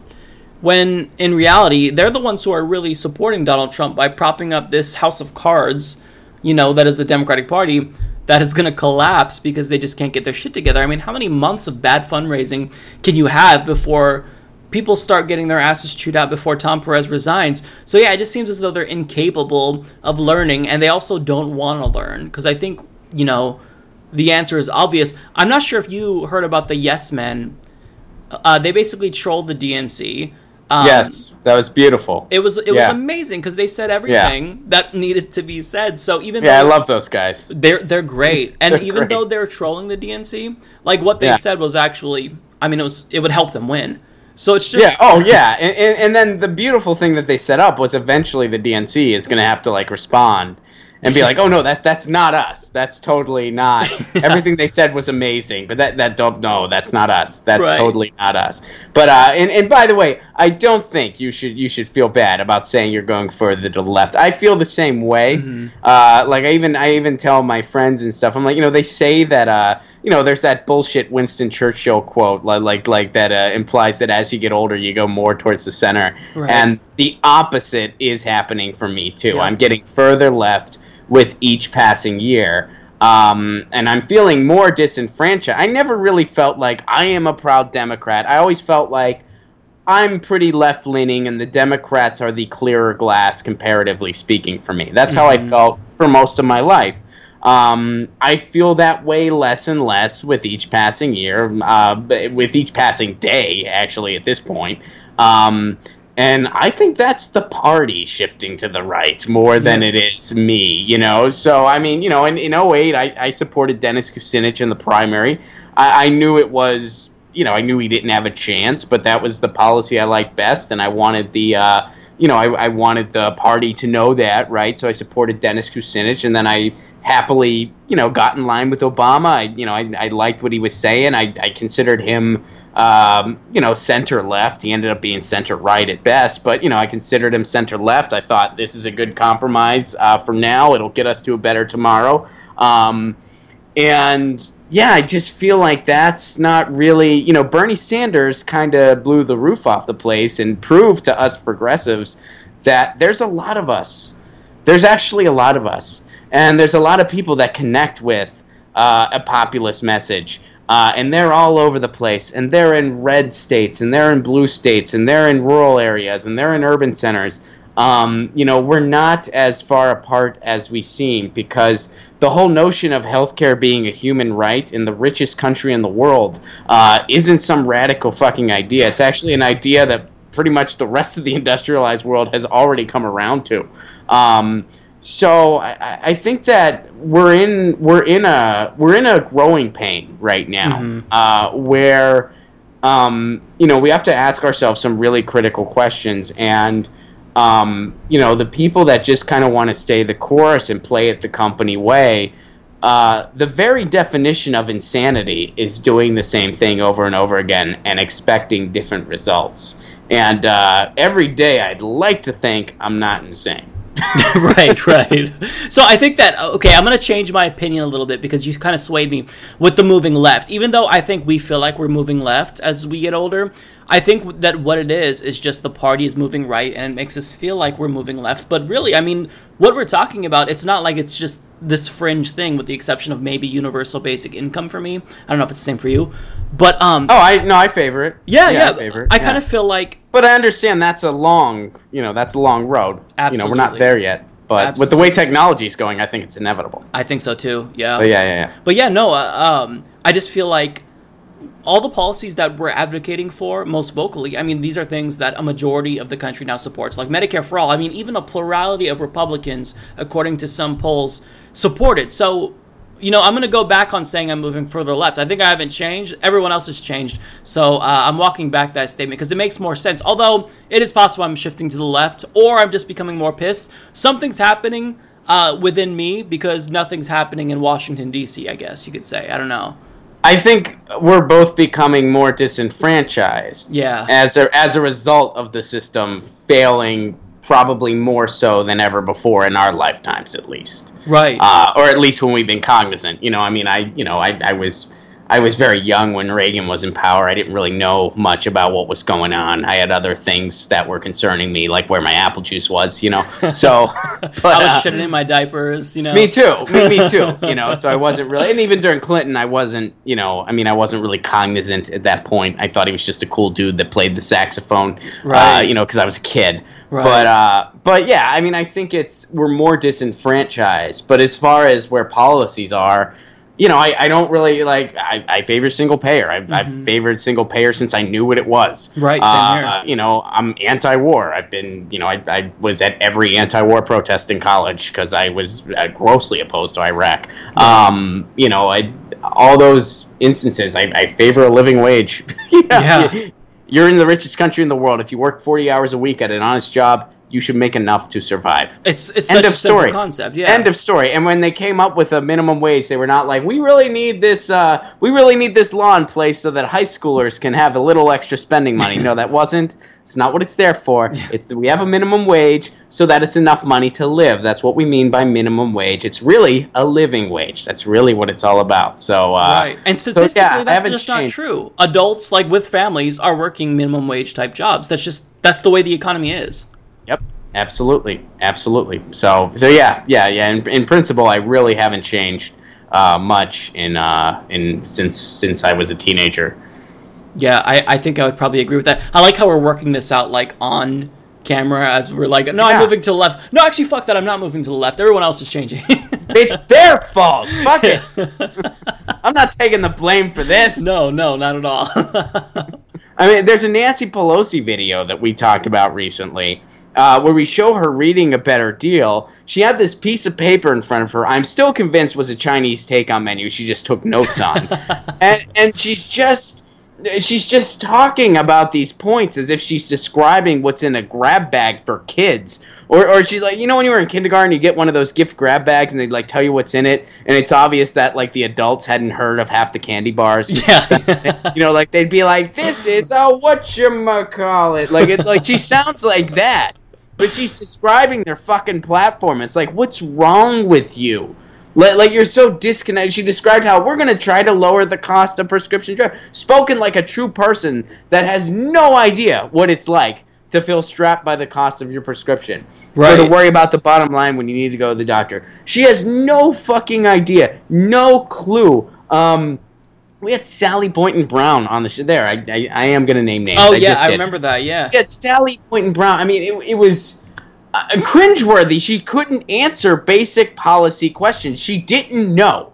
She didn't know how to answer basic. And she's like, I'm more of a strategy person, like as far as getting people in. It's like, well, you can't answer a basic policy question. How are you going to inspire people to join your cause when it's like, how are we going to get people health care? Well, I don't know, but I'm convinced that there's great minds behind that.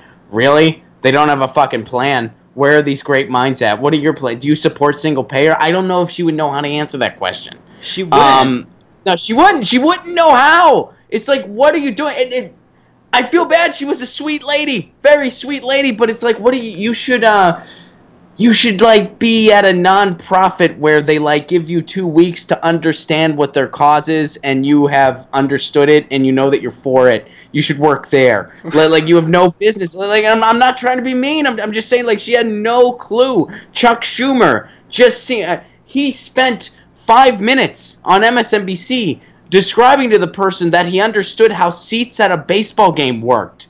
Because I think he was so shocked that he wasn't in a box. He wanted people, they have these seats and you just sit next to another asshole. Did you know that's the thing? Yeah, Chuck, we've all been to a baseball game as regular people, you disconnected Yahoo. Like, I mean, it's like these people are parodies of themselves and they're elected. It's a Tom Perez couldn't speak for 5 minutes at a Unity tour because no one gave a shit what he had to say because he had nothing to say. You know who did have something to say? Bernie Sanders. And you want to tell me people don't care about policies? People are showing up to see a guy with messed up hair who's 75 years old from Vermont. He's not necessarily spelling out hip unless the year was 1971, but he has a message that people are connecting with. People are hearing that. So yeah, man, I mean, it's the Democrats are a sinking ship. That's just the reality. And, you got two choices, and I'm for trying both of them. You either got to primary these people out and take over the party, similar to what the Tea Party did over on the right. Although, you know what they have that we don't have? Coke money. We don't have any of that. Yeah. We don't have any Coke money. Or, you got to try to break up this two-party system. And the one thing we got going for that's going to be a long road. But, the one thing we got going for that is the most popular politician in the country does not identify with either party. I mean, he's doing everything the Democrats could ask of him. I don't know what more the Democrats want from the guy. Right. And they're still telling him to fuck off, basically. Yeah. So, I don't know what I would do if I was Bernie Sanders. I'd like to think I would wait until November 9th and then take my ball and go home and start, and follow Draft Bernie. I don't know what he's going to do, but I mean, again, the idea, people are like, oh, that's such a pie in the sky, the idea of breaking up the two-party system. Like, well, in other democracies it happened because it was inevitable. Right. So the idea that it could happen in ours is also just kind of accepting reality, A. And B, like, what sounds crazier? Keeping up with this?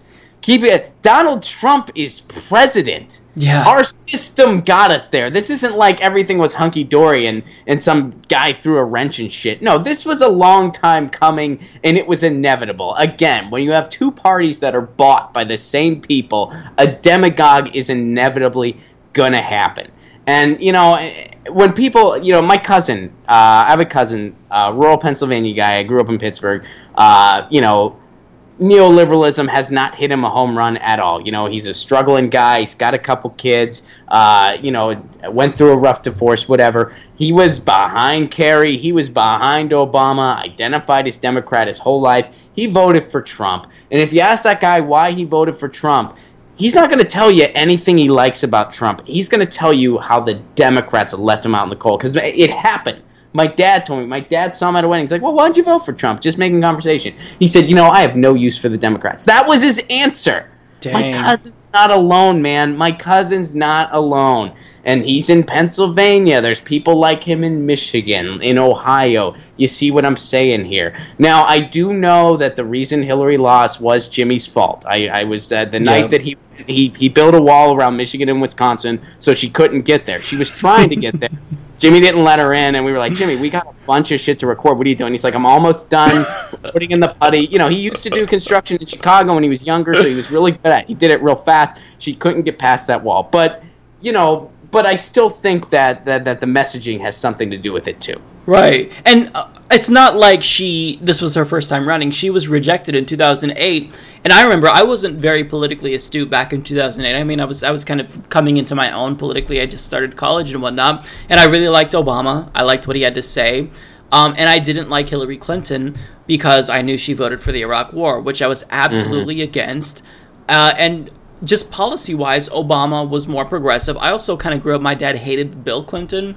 And she defended a lot of his policies, like welfare reform, which it directly impacted my family. So it's not like Hillary wasn't already a flawed candidate, and then before they decided to just prop her up and shove her down our throats, she was already damaged goods, and they decided to run with her anyway because they thought, you know what, if we lose with Hillary Clinton, that's better than going with Bernie and winning. That's what it what it seemed like the idea was. But I want to get back to, because like you said you were naming names and whatnot with Sally Boynton Brown. Okay, I don't feel bad being mean to these people because it's not like we're asking them really difficult questions. We're not coming up with this fucking like esoteric policy issue, like we're just asking them what they stand for. Even the dumbest Trump supporter, if you ask them what does Donald Trump stand for, they'll know. They'll say the wall.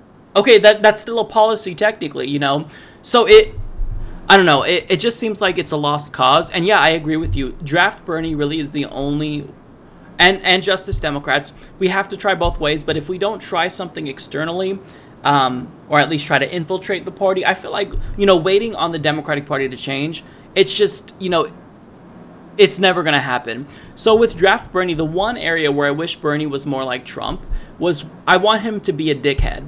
Like, back in 2016, like, Donald Trump, I mean, there were threats that the RNC would try to do some shenanigans, and they did, in fact, do shenanigans at the RNC convention in 2012 in favor of Mitt Romney against Ron Paul, for example. Not that he would have won, but I mean, just shady tactics.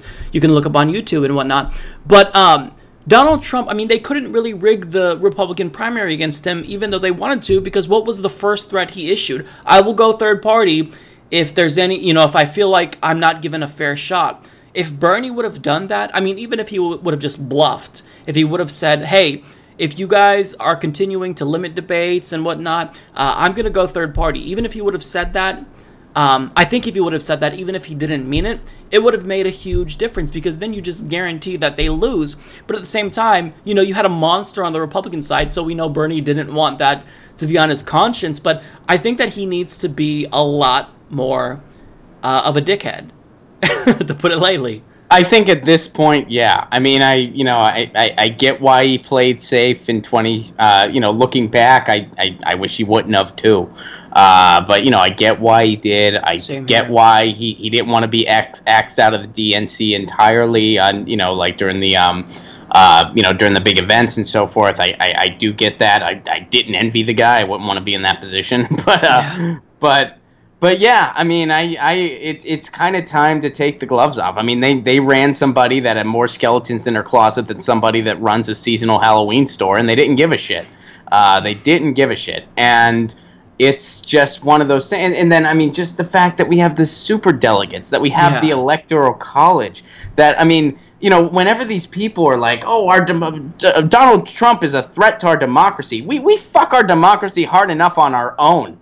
Are you kidding me? Yeah. Like, what democracy? The popular vote winner's been screwed over like about 40% of the time, 2 times in the past 20 years. Yeah. Democrats are silent about it. Oh, well, they don't want to. That would be a long haul because there'd be a lot of people in red states that would be upset about something like that. Okay, well, guess what? Half the fucking country doesn't vote. If you gave them more an incentive, like it was one person, one vote, and their vote truly did matter, that might incentivize a lot of people, and they might get behind the party that stood for giving them that platform. So, I mean, my God, holy shit, why not? I mean, the one thing Donald Trump, when he says, what do you got to lose? I mean, that's kind of how I feel about our entire system at this point. Like, let's try all the above, because what do we have to lose? I mean, more of the same. You look at this wasteland of a party, and then just this demagogue and his and the circus behind him. I mean, that's all it is. I mean, the whole GOP was just a clown car going out there. their debates literally turned into a measuring contest, not just figuratively, literally turned into a measuring contest. I mean, all three debates, between Hillary and Donald Trump, I was confused why there wasn't an opening act of a guy getting kicked in the nuts. I didn't know why that wasn't first and center. That was the quality of the content that went on in all three of those things. So I don't really, when people like put our system on a pedestal, and hey man, I'm not trying to be, I love the United States. Right. I really do. It's my home. It's, there's a lot of great things about this big, crazy democratic experiment that you and I are both part of. We've done some pretty cool things. We've done a lot of really awful things too, by the way. Yeah. But we've done some kind of cool things, and there's been some really cool cultural things that have come out of here. I get to be a comedian for a job. That's freaking awesome. But, this is like, we're going through some growing pains, because in many ways, as we know it, we're a teenager, and to not look at this stuff and be like, okay, this is fucking ridiculous, and we can definitely do way better. I think to not recognize that, I think you're the extremist. Right.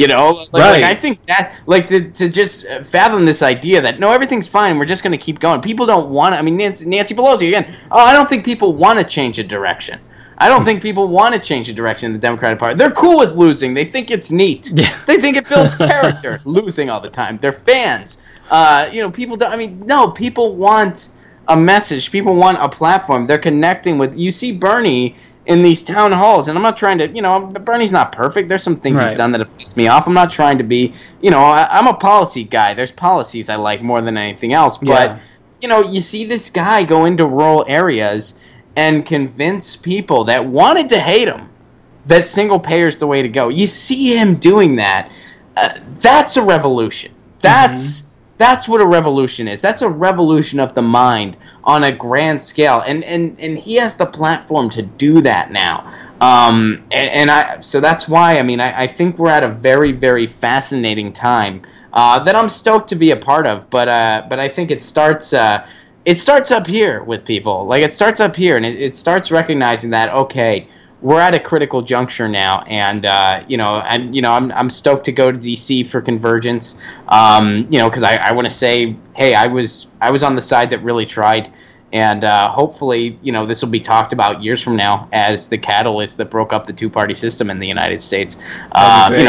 Maybe it will, maybe it won't. We don't know, but fuck, man. What's the other option? Not trying? Yeah, exactly. That sounds terrible. Yeah. And boring. That sounds boring as shit. It's like, dude, let's give this thing a go, because, to be complacent is just dull. Yeah. And I kind of feel like we're on the same page here. Like, we might not necessarily know what the best strategic option is, but there are a variety of options, and certainly we know that not doing anything it's not even something that we should consider at all. So no, I'm with you. I'm absolutely with you, because we are at a crossroads. I really feel like we are, to where we're kind of just in this waiting period. We're kind of in the darkest timeline right now, to where we're not sure where the light is going to shine through at the end of the tunnel, but I really do feel like it will come through. But then, as history typically does, then it'll get shitty again, and then, better. But yeah, I really feel like we're at least lucky in that, even though times are kind of tough right now, we're in this unique period where we can kind of shape the future, and I think that that's really cool.